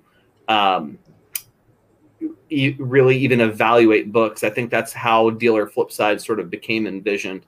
But let me kind of tell you what I'm these numbers first, and then tell you what I mean. So the 9/8 for the A cover are $300 to $350. 9/6 $125 to $150. There's comparable numbers for the B covers. I mean, we're talking about real comparable numbers. 365 9/8 for the B cover, 222 9/8 for the A cover, 450 slabbed copies total for the A cover, 537 slabbed copies total for the B cover. The B cover being the one that Brian and I always assumed was a better cover, a more popular cover, a more expensive book, and the prices are really about the damn same. Now, the 1 in 50 gets a lot more expensive. It's about a $1,500 book, but what I'm seeing in the market more and more is that I just remember what prices used to be and do a bad job of remembering or like knowing what the hell they are right now. A good example is this book. Another great example is Secret Wars 8. If I told you that I found 2 copies of Secret Wars #1 for $20 a piece, you'd be like, I don't fucking care, George. But if I told you I found 2 copies of Secret War 8 for $20 a piece, you'd be like, that's awesome. Black Spidey suit, love that book. They're the same price in 9/8. Have been for a while, right? But like we have these price anchors, and you do too. And I think that that's like something that we're all going to have to get a little bit better at going forward, because stuff's changing quick. Yep. Faux show. All right. Next book. Ghost Freaking awesome. Yeah, Ghost Comics #2 sold for $711. This is an absolutely gorgeous cover. Okay, 1952 cover. Arguably the deal of the week, right? So a 2.0 copy sold for $650 back in 2019. A 2.5 for $900. A 3.0 will run you about $1,100 going into calendar year 2021. The Norford Pedigree sold for $13,200 in July. There's one outlier sale, a 5.0 in October of last year, sold for $1,500. But I think this was one hell of a buy, a real smart buy from whoever picked it up. Amen. Great cover. All right, here we go. Here's another one on the list this week. All Winners Comics #1. So timely book. Yeah, a book that's on the 4,300. 4,300, yeah. A book that's on the move for sure. So a 2.5 was about $3,400 in 2019. In April, a 5.0 sold for $12,000. And then in December of 2020, an 8.5 sold for $12,200. You want to talk about opportunity in the market? I mean, think about what you could end up with, like what, a 9.2 of Hulk 181 today for the same price. Around Christmas, you could have picked up an 8.5 of All Winners #1. Get the fuck out of here. I gotta stop everything right now for a second because Anna Love just said, "Oh, I have the original art of this." Now, is that this book, or is it the Ghost Comics #2? I gotta know this now because this is absolutely astonishing. I can't open my mouth or my tongue's gonna hit the floor. I know, Holy right? crap. So let us know. I didn't Anna. realize All Winners Comics was that cheap that recently. Maybe that's why I've been searching, and then I don't know why my dumbass gave up on it because fuck, I would have been golden, pun intended, in December. Then I don't know. Wow, if she meant the Ghost book, still either way, I don't care to have the art on this too. Oh my god. Yeah, the one bid thing, like I said, man, I bring it up damn near every week. It always throws you off because as a salesman, I don't actually do this, but any seller I know that runs those the high priced or just regular price, the high price or the regular price, we call it, as a seller, you call it catching a fish. Yes. So basically, what you're doing is catching a fish. Like this comic's worth $200. Let's start the bidding at $199.99. Run it every week until you catch a fish. And you get lucky, you get like 4 bids on it that week or something. It catches. It is what it is. It's a pretty decent sales technique. But that price didn't surprise me. Even though, oh no, I think this was a best offer. It's not like you can just get up there and like this book just shows up. Sean, the way that this one went, I don't think it was like that. I think this was a penny auction, and then someone saw it listed and immediately was like, "How much do you want for it?" And the guy's like, "I don't know." He's like, "Make me an offer," and he made it, and it was accepted because when I clicked on it, it would distort it. Okay. You know what I mean? Yeah. Yeah. But they do have it's on GPA. It's $4,300. Yeah. No, they paid. I remove them if GPA doesn't indicate they paid. I just take them fucking right off. And a 2.5 $3,400 in 2019, so it doesn't seem too far off. Well, we talk about the market correcting itself in cards and some of the things that we're seeing across the board with a lot of cards in the card market. Could this be a market correction, ladies and gentlemen? Amazing Spider-Man #300, a CGC 9.8, sold for $5,600. Wait, is that down or is that up? Oh, that's way down. Wasn't this like a? I could have swore it's been that price for a hot minute. Yeah. Oh, okay. I'm thinking that this was... no. So, I mean, that's not... Well, let me rephrase that. You're both right. And I didn't even fuck with the data just because there's so much of it. But basically what happened is this book went from $2,000 in 9.8 to $4,000 in 9.8. And then it crept up almost to $8,000 and has settled in this $5,500 range. Okay. And it really kind of, I think, was a matter of like the rando, I assume, or baseball card people, figuring out the difference between newsstands and direct. The newsstand selling for substantially more than the direct to comic people for whatever fucking reason.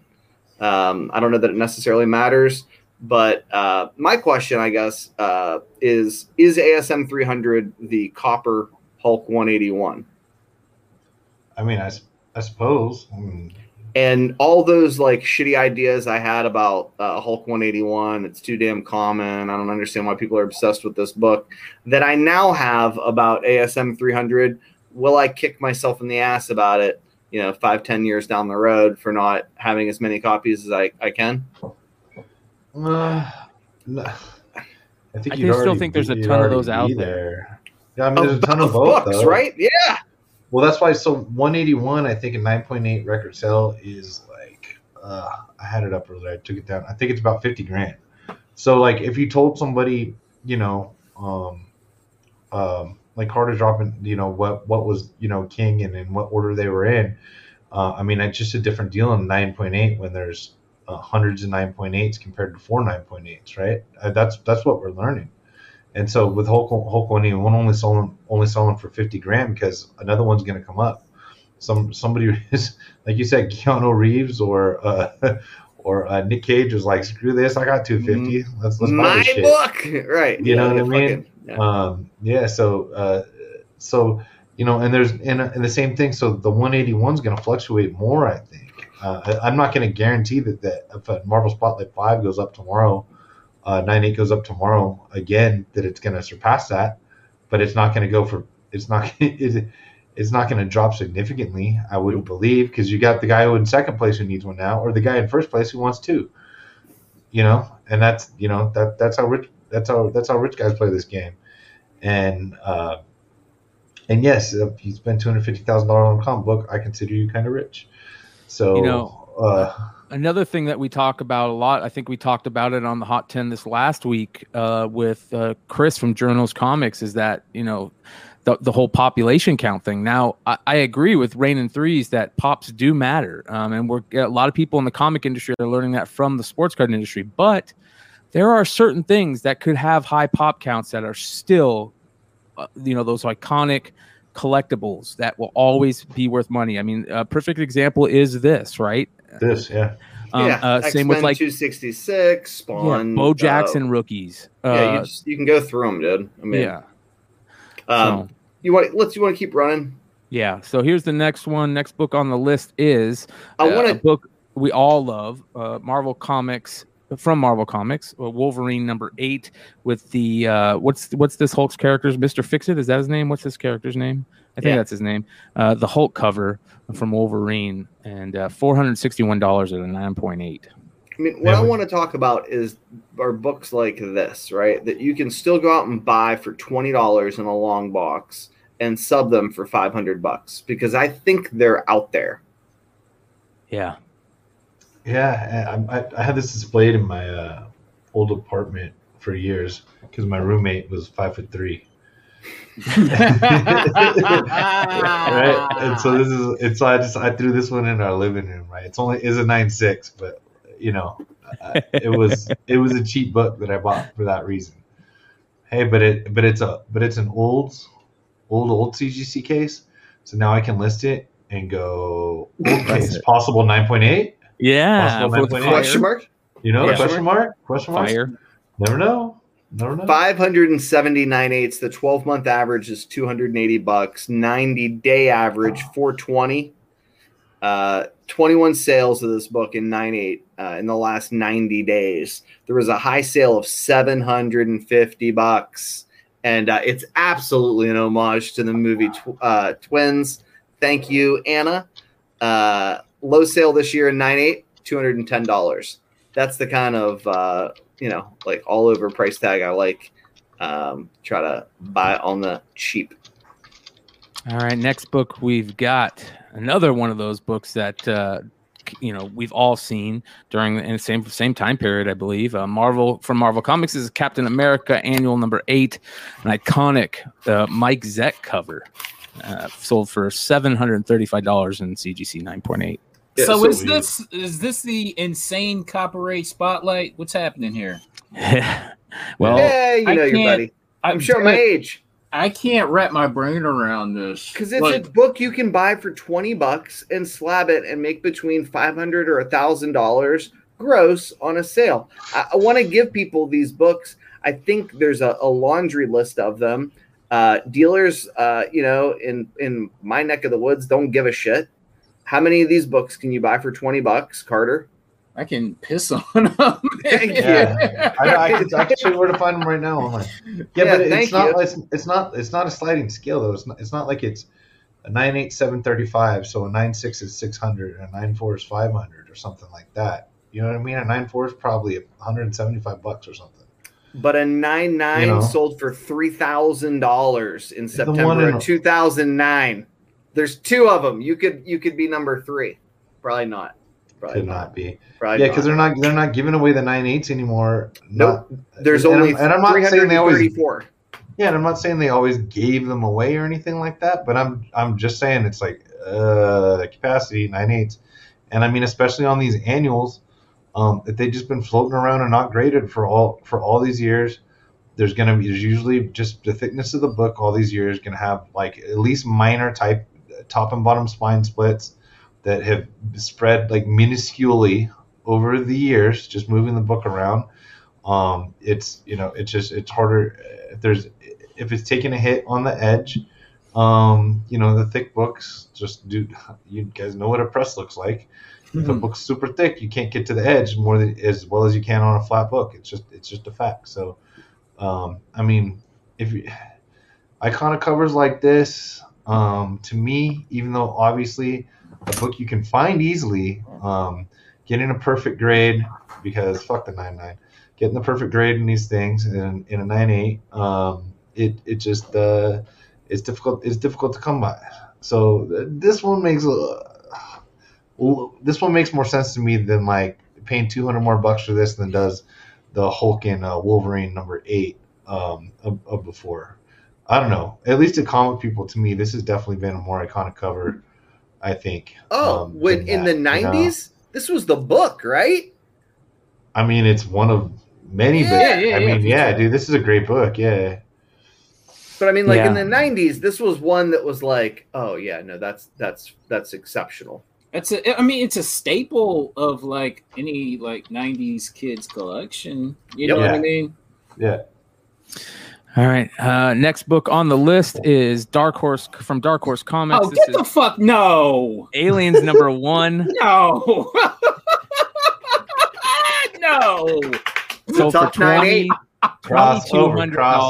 Crossover. This, you ready? This is not like up. This is not down. This is the fucking price. Has been. I didn't even bother to look at the numbers because I know it's been the price. Okay. Tough 9.8. Yeah. Hey, player, do your thing. Whoever the fuck bought that, they keep buying your thing. Two stacks, dude. You're like, damn. Jesus. Again? Sold another one of these? Remember the fucking the magazine that was like the actual first appearance? Remember that? Yeah, it was. Nobody gives a shit. Yeah, it's like a $500 book. But anyway, keep going. Okay. All right, we showed the 300. Now we got the 301 and 9.8 at $2,400 for a CGC 9.8 Amazing Spider-Man number 301. Yeah, nice. I gotta look and see if I wrote down some of these prices. Hold on. Where's my? I don't know if I even fucking wrote them down. I thought I did. Let me actually have. I had 300 open. Let me look at this. So, they doubled. So 24.25. That is the high. The record's 25.52. But there's only and 2,200 other than that. This doesn't surprise me. What's it? I said it to John Z before when he had this on here, and I said, remember when it was so more the same as 300 and 9.8? Because people would say, oh, it's a more difficult 9.8, which is not the case. It's definitely not a more difficult 9.8 than 300. It's nowhere near the thickness. It doesn't. I forget the back cover, but like the back cover on 300 is the problem. Like that black back cover, it's glossy, it slides around. You can't just like what you're gonna find ones that haven't moved in that long. Cleaning up that white isn't that difficult. Yeah, but it's just not the icon. It's the same goddamn cover. It's not the iconic cover. It's not a first appearance. He's coming back with the red costume, which doesn't touch it. So he said that it actually didn't. But I'm looking back to where this is almost $1,000, $977 highest sale in 2015, 800 in 2016, 800 again, then 2019, 1900. Like, so this has always been an expensive 1,300 in 2014. This has been I'm talking high sales also, not average sales. This has been a high price 9.8 for a long time. It's the iconic runner up, and to me it's a little closer.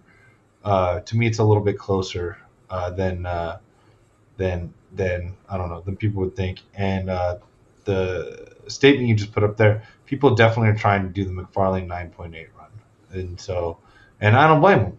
And if you think you have any of those McFarlane books, whatever you think you sold them for, if you think you have a perfect or near perfect copy, even just near mint, shit, just try to fix it up and grade it. That's what I would do. I haven't really bothered to list any of mine because I never felt they commanded the price that was worth the heart of my childhood, because it was so sad. Like, if you didn't get them off the newsstand, you couldn't find these in bins even in 1990. You know what I mean? So yeah, the McFarlane fund, people are trying to do that. So yeah, great book. This one doesn't surprise me, and especially with $6,000 to $8,000 or $5,500 being for $300. So yeah. Yeah, but it's been jumping too, right? The price tag? Yeah. It has, but like I was trying to say, it's jumped with the same amount that other shit from this era has jumped. Gotcha. You know what I mean? Like I said, they got $1,900 sales in 2018. Not tons of those, but you'll see. And and everybody's marking the newsstand. Not that this is one of them, but yeah, definitely. But yeah, great book. Never leave 301 behind. All right, here's the next one on the list this week. Another McFarlane's Amazing Spider-Man book. This is $317 and 9.8, sold for $631. Don't need to say much on this, right? It was $150 in 9.8 in 2019, $200 in 2020. The 12-month average $300, 90-day average $400. It's jumping. Yeah, and it's exactly like Mark said. People are really trying to collect this run in high grade. This has always been a run that people pick up if they found any of these books in dollar bins or $2 bins. You grab any of the McFarlane run, right? All the time. So never left any behind under like 10, probably like $8 or $10, to be honest. Unless they were destroyed, but obviously. Yeah. Next book on the list. Here we go. Transformers #1, CGC 9.8, sold for just above $3,000. Yeah, it doesn't look like he paid as of the time of my that's a lot search. But here's why I threw it on there, right? There's Did it end yesterday? Yeah. Do they pay? No, I'm just wondering. Oh, let the guy sell something for you. Exactly. The 90-day average, $3,139. There have been 7 sales in 9.8. The last Canadian price variant sold for $2,400. Now, here's what's interesting, and here's what I kind of want to talk about. The second and third prints, there's 65 second prints, only 4 9.8s on the census. 74 third prints, 9 9.8s on the census. How many? There's 10 Canadian price variants, 9.8s on the census. How many 9.8s on the census do you think there are of this book? Wait. Of this, just regular #1, right? Yeah. I told you there's fucking what were the numbers? 800. See, Sean's smart. 541. There's, but way more than the 4 9.8s in second print. 9/8 in third print. Now, here's the reason why I think that's interesting. The 9/8 for the second print, last sale $661. That was in December. Third print 9/8 sold for $14.50 in May. Again, you're talking about like single digit numbers compared to a 541 pop count for 9/8. I'm not trying to tell anybody to run out and buy late printings of this book or G.I. Joe 21 or whatever, but it's just interesting and food for thought. Whoever the fuck bought that better have every sealed Transformers G1 toy AFA graded. If you have the money to blow on that, you better have some sealed Transformers. That's ridiculous. You got to be out your fucking mind. What if he lives in an apartment in Manhattan, and even though he's rich, and his wife only lets him keep one slab long box? Homie, you better get a storage locker. Hey, move the wife out. Dark. Get you another. You can always get another wife.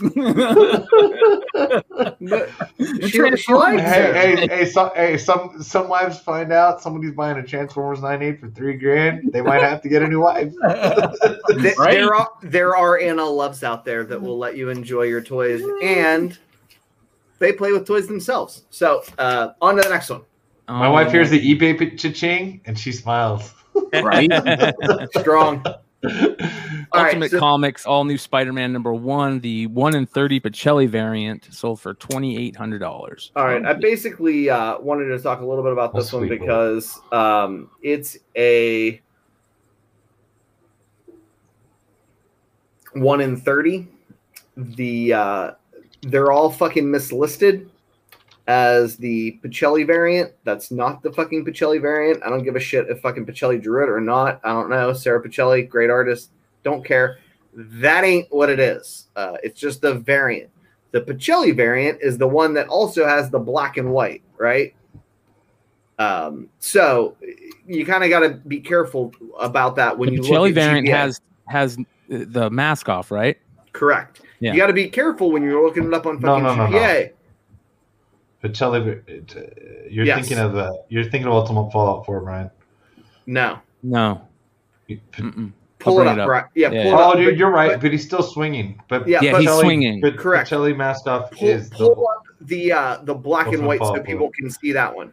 Yeah. There's a Pacelli. There's the Pacelli Ultimate Fallout 4 white variant where it's a close up of his face, but this one has a black and white. I'm talking about pull up the black and white. I know, but I'm sorry. Yeah. I'm explaining. I'm sorry. I misunderstood. Let me bring it up. Long story short, you got to be careful. Now, here's why I say that. Because Go Collect lists them backwards. They call this the Pacelli variant. GPA calls the other one the Pacelli variant. The reason the GPA calls the other one the Pacelli variant is because so does CGC on the fucking label. Go Collect is kind enough to actually give you a goddamn picture.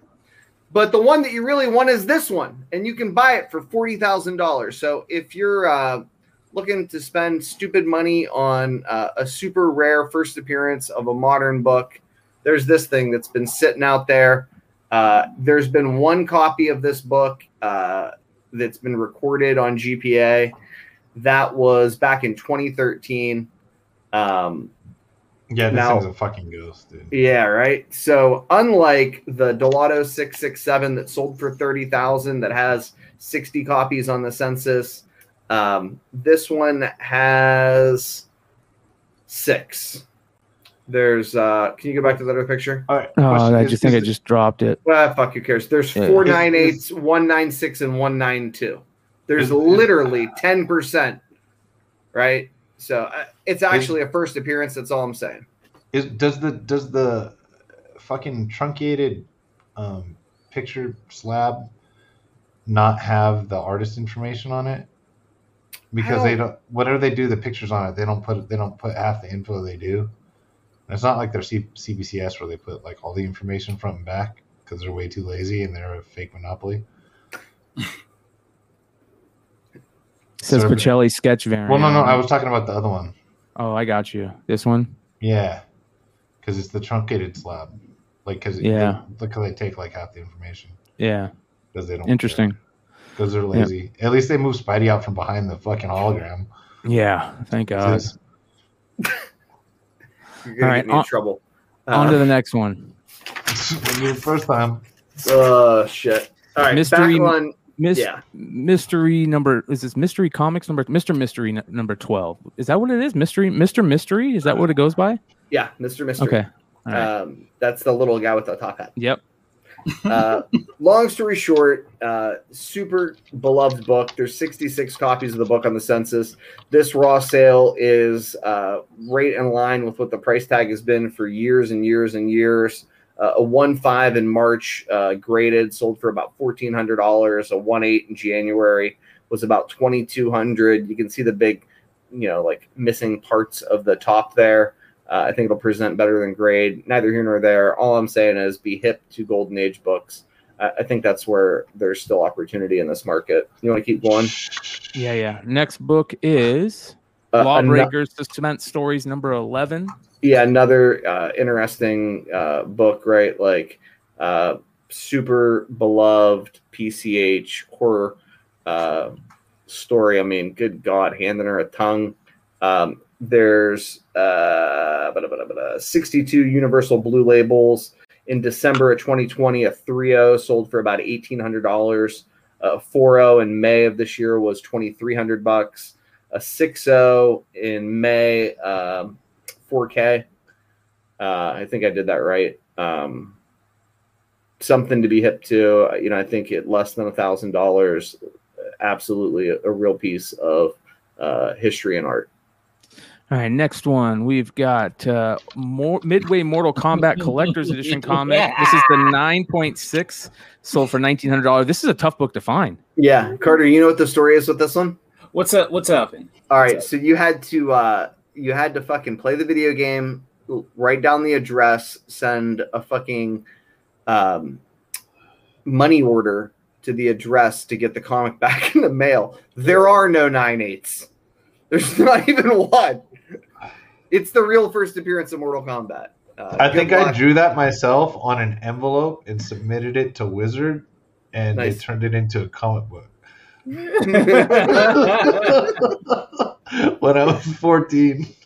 Yeah, so I mean, it's cool and all. You can still buy them, unbelievably. Not necessarily in this higher grade, but they're out there. There are very few copies. Like there's 19 copies on the census, and it feels like half of them are for sale at all times. If they ever get a Mortal Kombat movie right, or do anything other than have a video game that people love, I think this one's going to be kooky, but look for an opportunity. I don't love Mortal Kombat enough to pay market, but I thought it was interesting that one actually that's highest graded came to market and sold this week. Bro, I got rid of every Mortal Kombat book I had at once, and nice. I couldn't thank God enough. Did somebody actually paid? Yes, Lord. And I got positive feedback. Woo! I have some ridiculous Mortal Kombat book for sale. I don't even know what I'm selling. I have it for like $400. Nice. And then I get people, like, the offers were so all over the place. So many rolled in at like 300 that I'm like, wait, all these people are competing. And then it didn't. Maybe I should ask for more money. And then so I was like, well, I counter because there's all these people that want this, and then there's people that don't want it. I don't even know what the fuck the thing is. It's some Mortal Kombat thing. I'll just know when there's nothing on the internet, charge more for it. Like, when you're the only one that has something, charge more money for it. Like that's especially in comics, So that is faux show. All right, next book we've got True Crime Comics number 3, quote unquote, or they say unrestored, so $480. Beautiful cover. It just makes me sad that I missed it. Dino calls me today. I don't know if his wife saw it or he saw it, but he's like, wife wants me to buy a copy. So Dino's in the market for one. I like it. It's tough to find a classic crime book.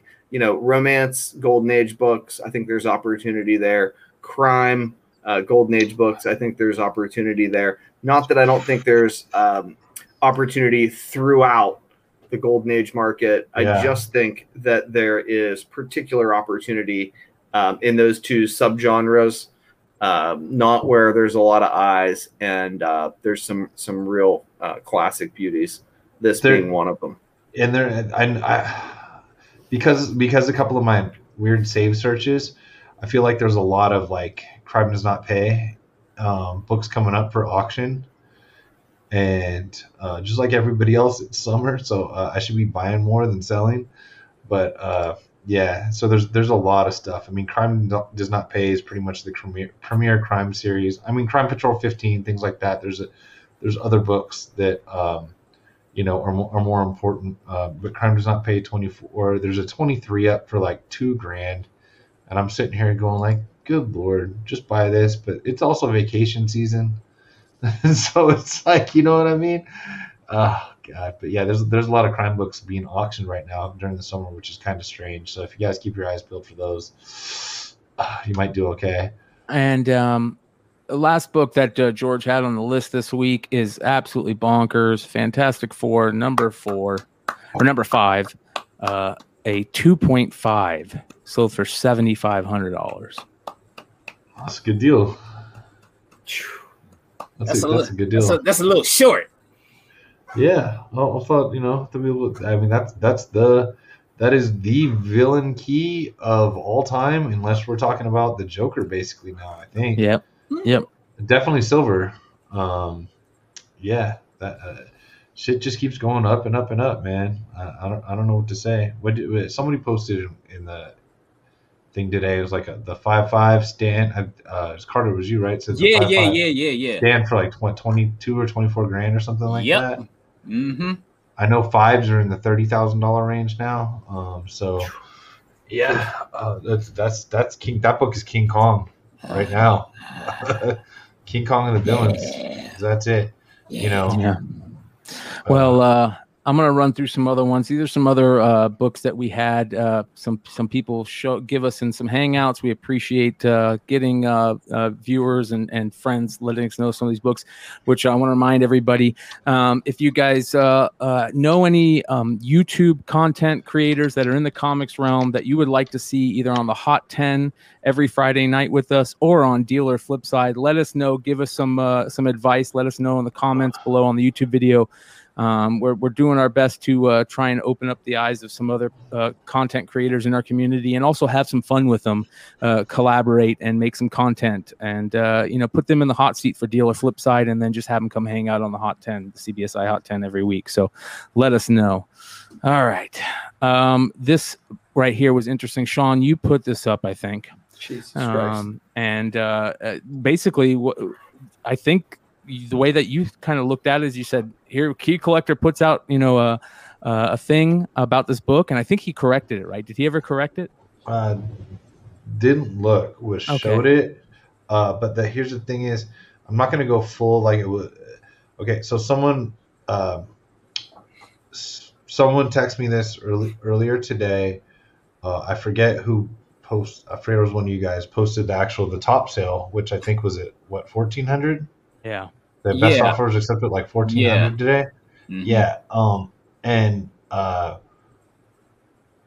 the word coming out, being for She-Ra, and it's just I'm sorry, to me it's not for She-Ra.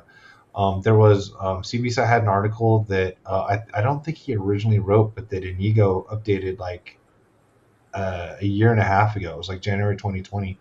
There's so many other that he meant, you know what? Because we were talking about this. I have the books. I can actually show. I put them next to here. The ones that I think are clearly bigger first appearances. Yeah, if this is up, and I'm not going by mini comics. So yeah, if you want to scroll this to me, I'm sorry. So He-Man and She-Ra, Secret of the Sword. This came out as an animated feature in the movie theaters in, I don't know, 86 or something, right? Whatever right after She-Ra came out. So this actually was in the movie theater for a little bit of time. This is a giveaway book. It is a full-size comic book. It is American. Look at the characters behind it. And I think Masters of the Universe is a little bit, I know I talk about it too much, but a little bit of a different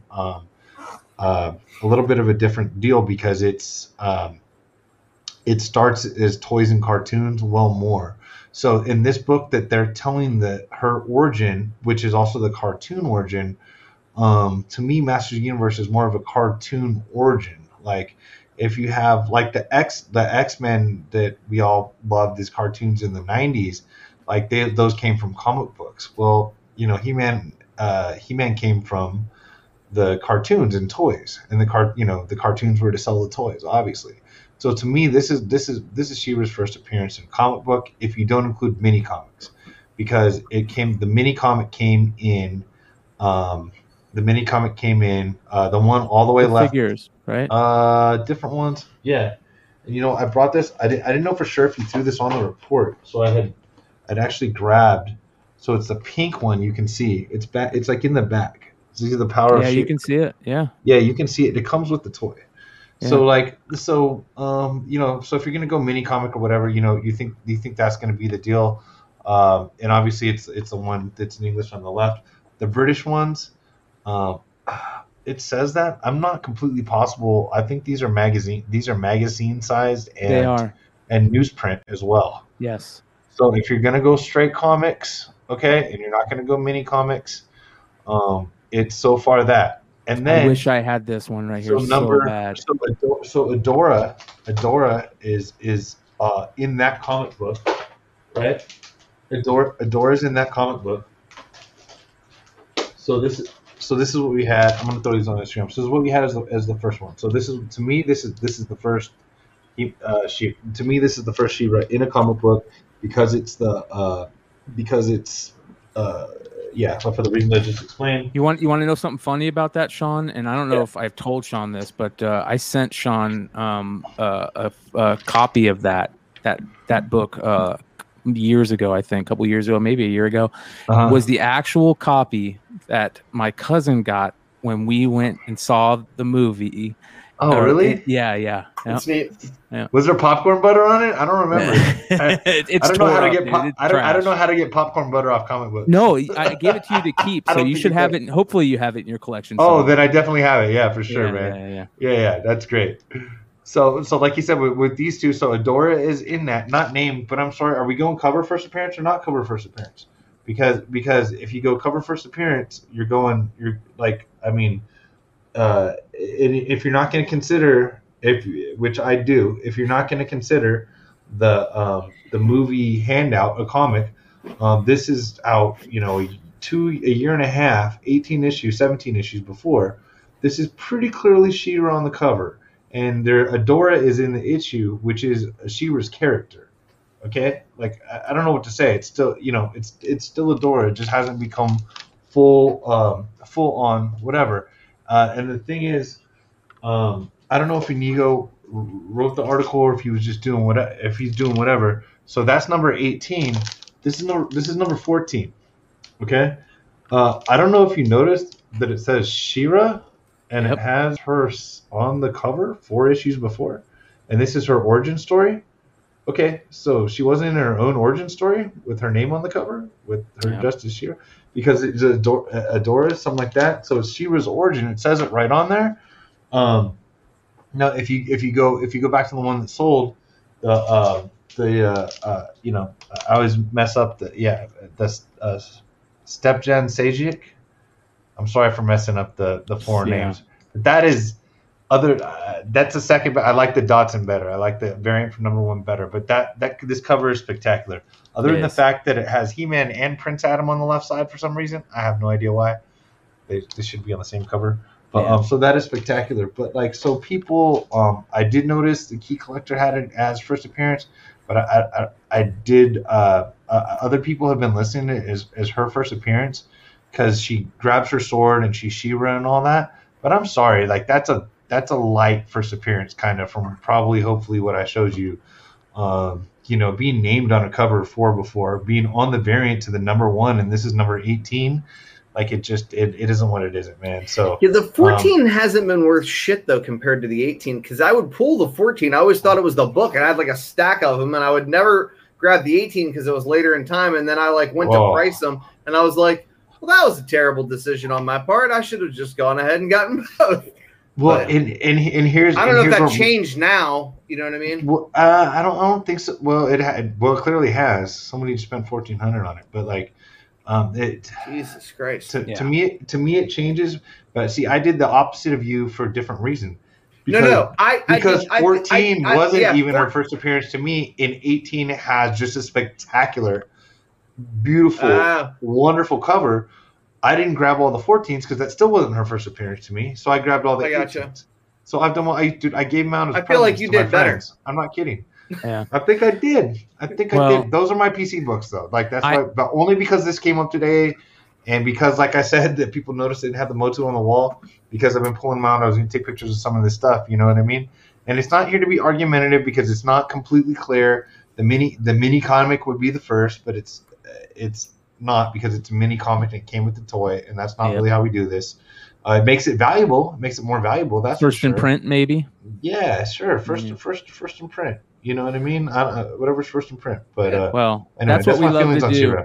That's what we love to do when we see some stuff out there that we have some info on. We try and drop a little bit of it. And shout out to Nick and hopefully we can get some changes on some of that stuff. I mean, he's open to a lot of that stuff. So shout out to him for doing that. And I will say there were a bunch of listings on eBay before that people had it as the first.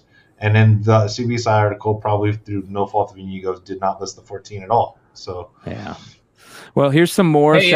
One more thing. If you remember the William George art posters from back in the day, Battle Armor He-Man and He-Man, they both shared a scene together. Yes, they did. Yeah. There you go. All right. Shout out to Jock Joe for a couple of these. This was some interesting stuff there. Yeah. Venom Lethal Protector #1, the gold.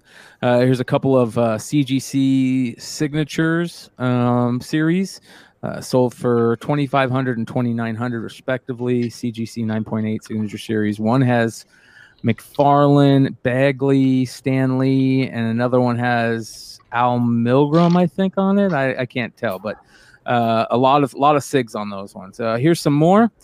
This is the Invincible Iron Man #9, CGC 9.8. There's some big numbers on that one for all you Riri Williams fans. This is crazy. How about this Batman Adventures #12, CGC 9.8, sold $5,100, 46 bids. Is that a newsstand? Yes. Yeah. Yes. It is. Dude, there was a time a couple of years ago where you couldn't buy a Batman Adventures 12 newsstand 9.8 or a New Mutants 98 9.8 newsstand. Now they're everywhere, and like they keep selling about these big numbers for both of them. But I look forward to a time when they're just like not opportunities to buy anymore. Yeah.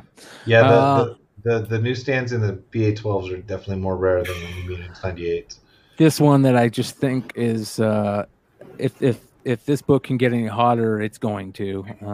There's a ton of raw copies of this book available, apparently, from international sellers that I just keep staring at on eBay. I'm like, well, maybe I should roll the dice, and then I don't. Yeah. Well, poor Dino left early. He would be feeling this one, right? Yeah. He was lucky enough to have one, and Sean pressed it nice and clean and got a 9.8 on it. What did you remember what he sold it for? Nice. Not $2,500. Oh. He wasn't even going to sell it. Yeah, he shouldn't have. X23 #1 Del Auto variant 9.8 sold for $2,300. Yeah, great book, absolutely gorgeous. All right, before we get into one more thing. What goes for more, the NYX or this? Holy shit! Nix is like $1,900. Yep, it's crazy. Lord. And if you guys don't want this one, go get the. That's with the cheap fucking knockoff one, right? Yeah, there is a cheap knockoff one. Yep. Which usually pulls down the big number, but not for this one. Before I get into the sports card stuff, I'm going to hit a couple of these action figure stuff. We've got another Boba Fett sold. This is an 82 sold for $2,200 and 13 bids. carded figure. It has the price tag on it, which is cool. I always like it when they have the price tags on it. I think that's even better. Here is some of those figures that I talk about that are just to sell for ridiculous money, that came out around the same time of the Dragon Man figures and some of the like the Mysterio figures, right before Legends started getting big. They did these classic Hulk lines, classic Spider-Man lines, classic Fantastic Four lines. This Mecha Hulk figure sells for a ton of money. As you can see, here is a opened version for $152.50, and this is the gorgeous, absolutely gorgeous Spider Hulk figure that I talk about all the time. Here's another one sold loose for $175. What a great looking figure! Absolutely stunning. Here is an interesting, unopened, sealed 1992 Bret the Hitman Hart WWF figure, sold for $510. What a gorgeous, gorgeous figure on that one. I have those glasses. All right. And then we're going to get into the card stuff here. Now, there is a meme here. I don't know what this is. I'm not even going to worry about it. All right. So, all right. Sorry, guys. The card stuff. Now, we all know that the card stuff is going crazy. Is going crazy, but it's being corrected. Now, there's certain stuff in the card market that are going absolutely bonkers right now, and one of those players just happens to be in Sean's world. He is an absolute stud. His name is Shohei Ohtani. What he's doing is unprecedented. Unbelievable. It seems like every day he's doing something that's making it fall. Oh my goodness. Oh my goodness. And that one ain't coming back. Shohei, you've got to be kidding me. Oh, Shohei. Look how far that baseball went. That was 117 miles an hour off the bat.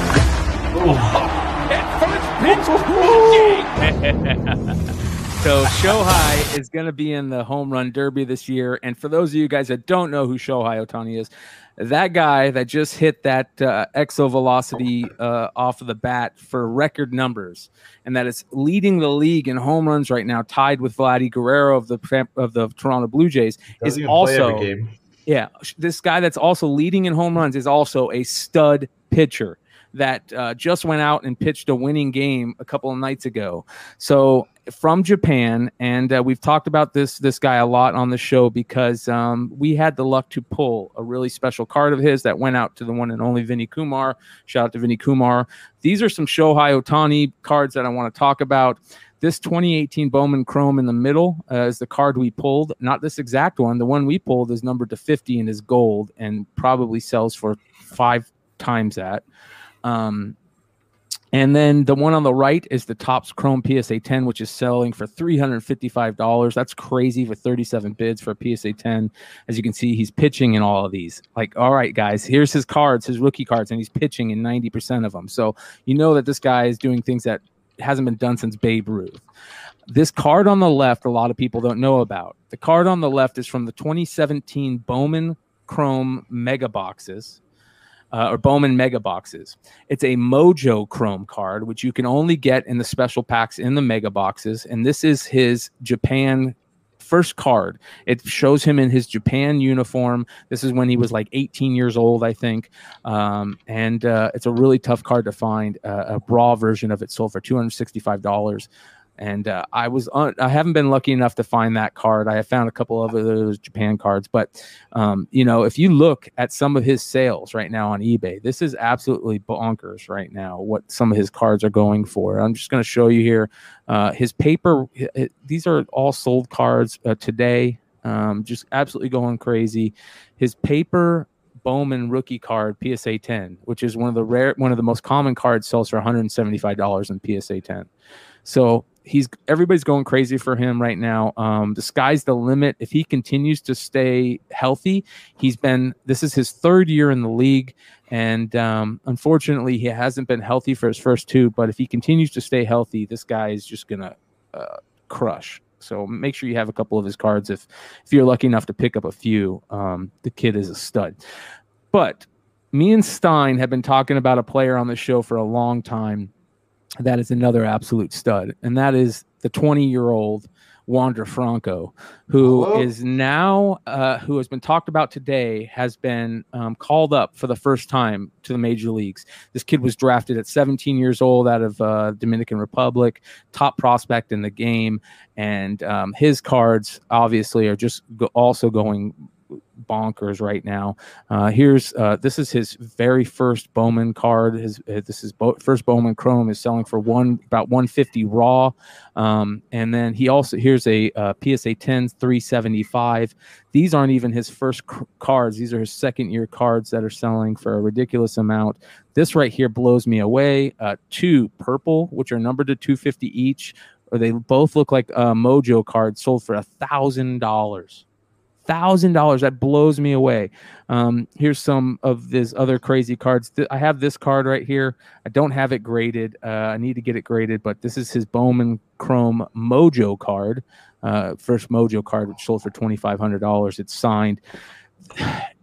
This kid right now, if you have his cards, here's another Bowman Chrome PSA 10, sold for almost $500. $150 for $350. Sorry, for a Bowman, a Mint 9 Bowman Chrome, sold for $150. Here's his Mojo. Now this is a Mojo 9 right here. I'm looking to see if we have a Mojo 10. Here's a Mojo 10 that sold for $450. I have probably 40 of these ungraded. So I'm really hoping this kid blows up. All right. I'm really hoping this kid blows up. We'll see what happens. If you guys got any Wander Franco stuff, right now is the time to be looking at grading and selling on both of these. So really cool stuff. And that is the market report for this week. We're going to get into some pickups. Carter, you got any pickups, brother? I got pickups. You always got pickups, dude. Man, I always got pickups. This is sickness. I know, dude. I feel you. Damn it. All right, here we go, guys. Pickups. All Carter's right. going to start it off. First up. Let's do this one. So we found a nice VG copy of X-Men number 6. You know what? I think this is a VG minus. So this is early Silver Age Submariner. And I hate the fact that Submariner is considered a mutant, but since he is considered a mutant, I'm glad I picked this up. I'm glad I picked up his first appearance in X-Men. Shout out to Koi Cakes. For those of you guys that don't know Koi, old school, unpressable defects legend. Koi was nice enough to send me out a graded copy of this that ended up being restored. It was missing part of a page, I think, on the inside. And he just sent it to me for free. He's like, here, give this to your brother, man. And at the time, my brother was recovering from cancer and obviously a comic fan. And Koi just felt like throwing it into a package and saying, here you go, man. Give this to your brother. Give him some fun. So really great book. And I totally forgot about it until you showed me this right now, Carter. All right, next up. Oh, okay. Ghost Rider from 1967. Ooh, nice. Love that cover. Yeah, it's a good cover. And on top of that, so I got these from a dealer friend of mine. Also, in this, we got Amazing Spider-Man number 41, first appearance of the Rhino. So I picked up this set for $350. Set for $350. That's a good deal. And we have Wolverino number 1 from 1988. Got this for $20. And okay, at the time that I bought this, I had no clue that this book was going for $100, like an easy $100. Because I'm still thinking like 3 years ago prices. You know, like the last time I saw a book like this, last time I saw this book was like for like $20. You know what I mean? Yep. And so I saw the price tag on it was like $30, and I'm like, oh, let me get that for $20 because I don't want to pay $30, you know, because I don't like paying the going rate for anything. And then after I buy it, I get it home, look it up, and see that it's going for like $100 easy. I'm like, oh shit! If I had known that, I wouldn't have haggled the price. I folded one of these in a comic box. Thought it had a backing board on it, didn't have a backing board on it. I got it in a collection, and I literally put it in another comic, and it folded this comic in half. Damn it. Let's do some new shit. So we have Static. This is the one per store, and I picked this up for cover price. This thing was buried behind some other books at the store on the rack. So I guess nobody decided to dig a little deeper, and there it was. And I picked this up on a Saturday. So what, like 3-4 days after release date, and there it was on the rack for me to pick up for cover price. Wow. And that was on the Hot 10 this week. One per store, right? Yeah. Yeah. Oh, I'm sure somebody will appreciate this. Cyberforce number 8. Newsstand. That's so tough to find, man. Hey, check this out. Speaking of Wolverine, I'm going to do some Wolverine spec real quick. Okay. So I came across this set of books. So we have Wolverine number 13 from 2004. Marvel Knights. So this is the first appearance of a character called the Native. I talked about this in my haul video last night. And there she is right here. There she is right there. Looking a little messy. But she was in the Weapon X program with Wolverine. And so it's a retcon. And here's the first cover appearance. Okay, but check this out. This character literally has the exact same powers as Wolverine, and I'm trying to get a good. Let's see. So we have the first cover appearance on 14, and okay, check this out. Exact same powers, and on top of that, she has the 6 claws. Yeah. Now, she's Bone not claws. she's not a daughter. She's not a clone or anything like that. And they're not related. And let's hope they're not related because they bang. They hook up. Yeah. So let's pray to God that they aren't related. So I thought this was interesting. And I think this was like however many issue story arc. And so she first appears in 13, and she dies. Sabretooth kills her in number 18. Yeah. Wow. And this was the book that I had noticed where this character had the claws. I'm like, what's going on here? So I did like a little bit of a deep dive, and I checked Derek Robertson. Yeah, and I saw that it was the first appearance was in number 13. And things really pick up in number 14. So, and great spec. Yeah, this was like damn near 20 years ago. The character hasn't been revived or anything like that. So who knows? But I just thought it was interesting enough. That's dope. Yeah. Sean, you got any pickups? Just a few. I brought this up a bunch of different weeks, but the Topps 170, my buddy, he keeps doing it, and so Jonas never dropped the Babe Ruth on there. That's and dope. I was always not a Yankee fan by any means, but a Babe Ruth fan and a fan of the Yankee lore. I remember reading Summer of '56 by Mickey Mantle as a kid and things like that, and Babe Ruth winning his Triple Crown like Mickey Mantle did and things like that. So just always been a fan. Enjoyed this Topps 170 set, or Project 70, excuse me. And so I got that, and then I found some books. Actually, I went to Vegas not that long ago, and I was like, I know I bought more books. And I had a little what do they call it? The BCW store folios full of more stuff because I was actually able to find some old decent stuff. So you for a way cheaper price. So I've got and these are all basically near mint books at the same time.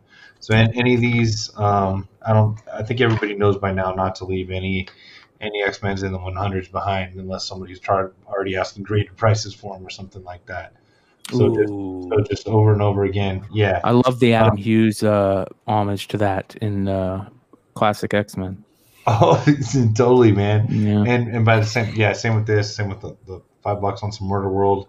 A lot of I know it's just the Hunger Games, but I really actually liked Avengers Arena, and there's some good first appearances and then second appearances from people from the Avengers kids from Avengers Academy. So yeah, stuff like that. So basically, Isn't that the first Wolverine Sabretooth fight right there? I think so. Yeah. It even has it on there as round one.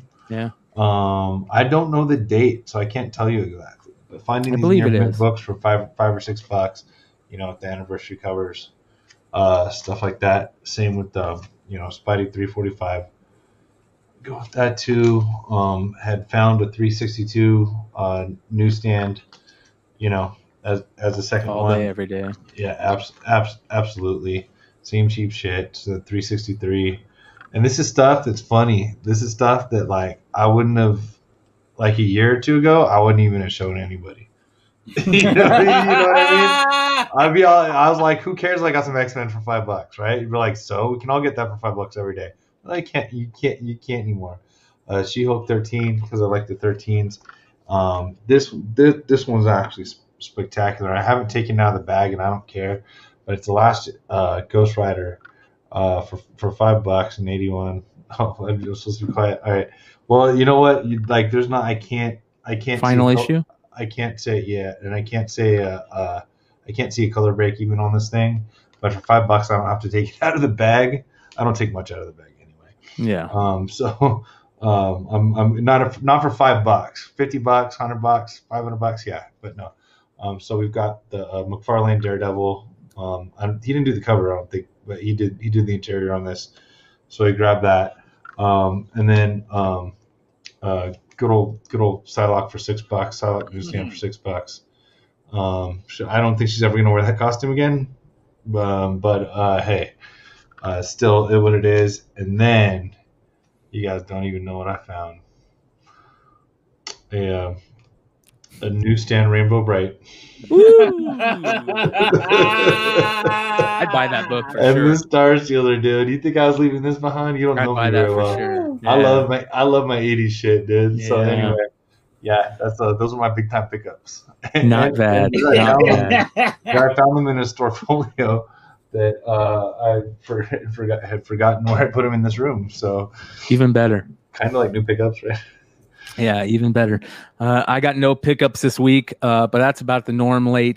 I want to remind everybody to thank you for hanging out with us tonight. We got 186 live viewers to the end. Appreciate all you guys. Let us know what you think of the show and the channel. Also, I want to let everybody know Saturday nights, Modern Comic Mayhem. They do a great show over there. They have an interesting drinking game that you can take part in. That's a secret drinking game that nobody other than Kyle, who writes the words, knows of. And you follow along live and just, have a good time. But one of the things they do over there is they do a top 5 list, and the top 5 can just basically be anything in pop culture. I think they did like top 5 villains, movie villains one week, and I think one of the guys picked the Canopy from Top Gun that killed Goose, and I thought that was absolutely hilarious. So they are asking everybody, fans of the channel, to let them know some good top 5 categories that you want to see on Saturday nights. Make sure you go over there and comment on their latest Saturday night Mayhem show, Modern Comic Mayhem, on some top 5 ideas that you can see over there. Again, thank you for hanging out with us. Make sure to hit that subscribe button, hit that like button, and join us next week, as we'll be here again Monday nights, like every Monday nights. Adios, guys. Peace.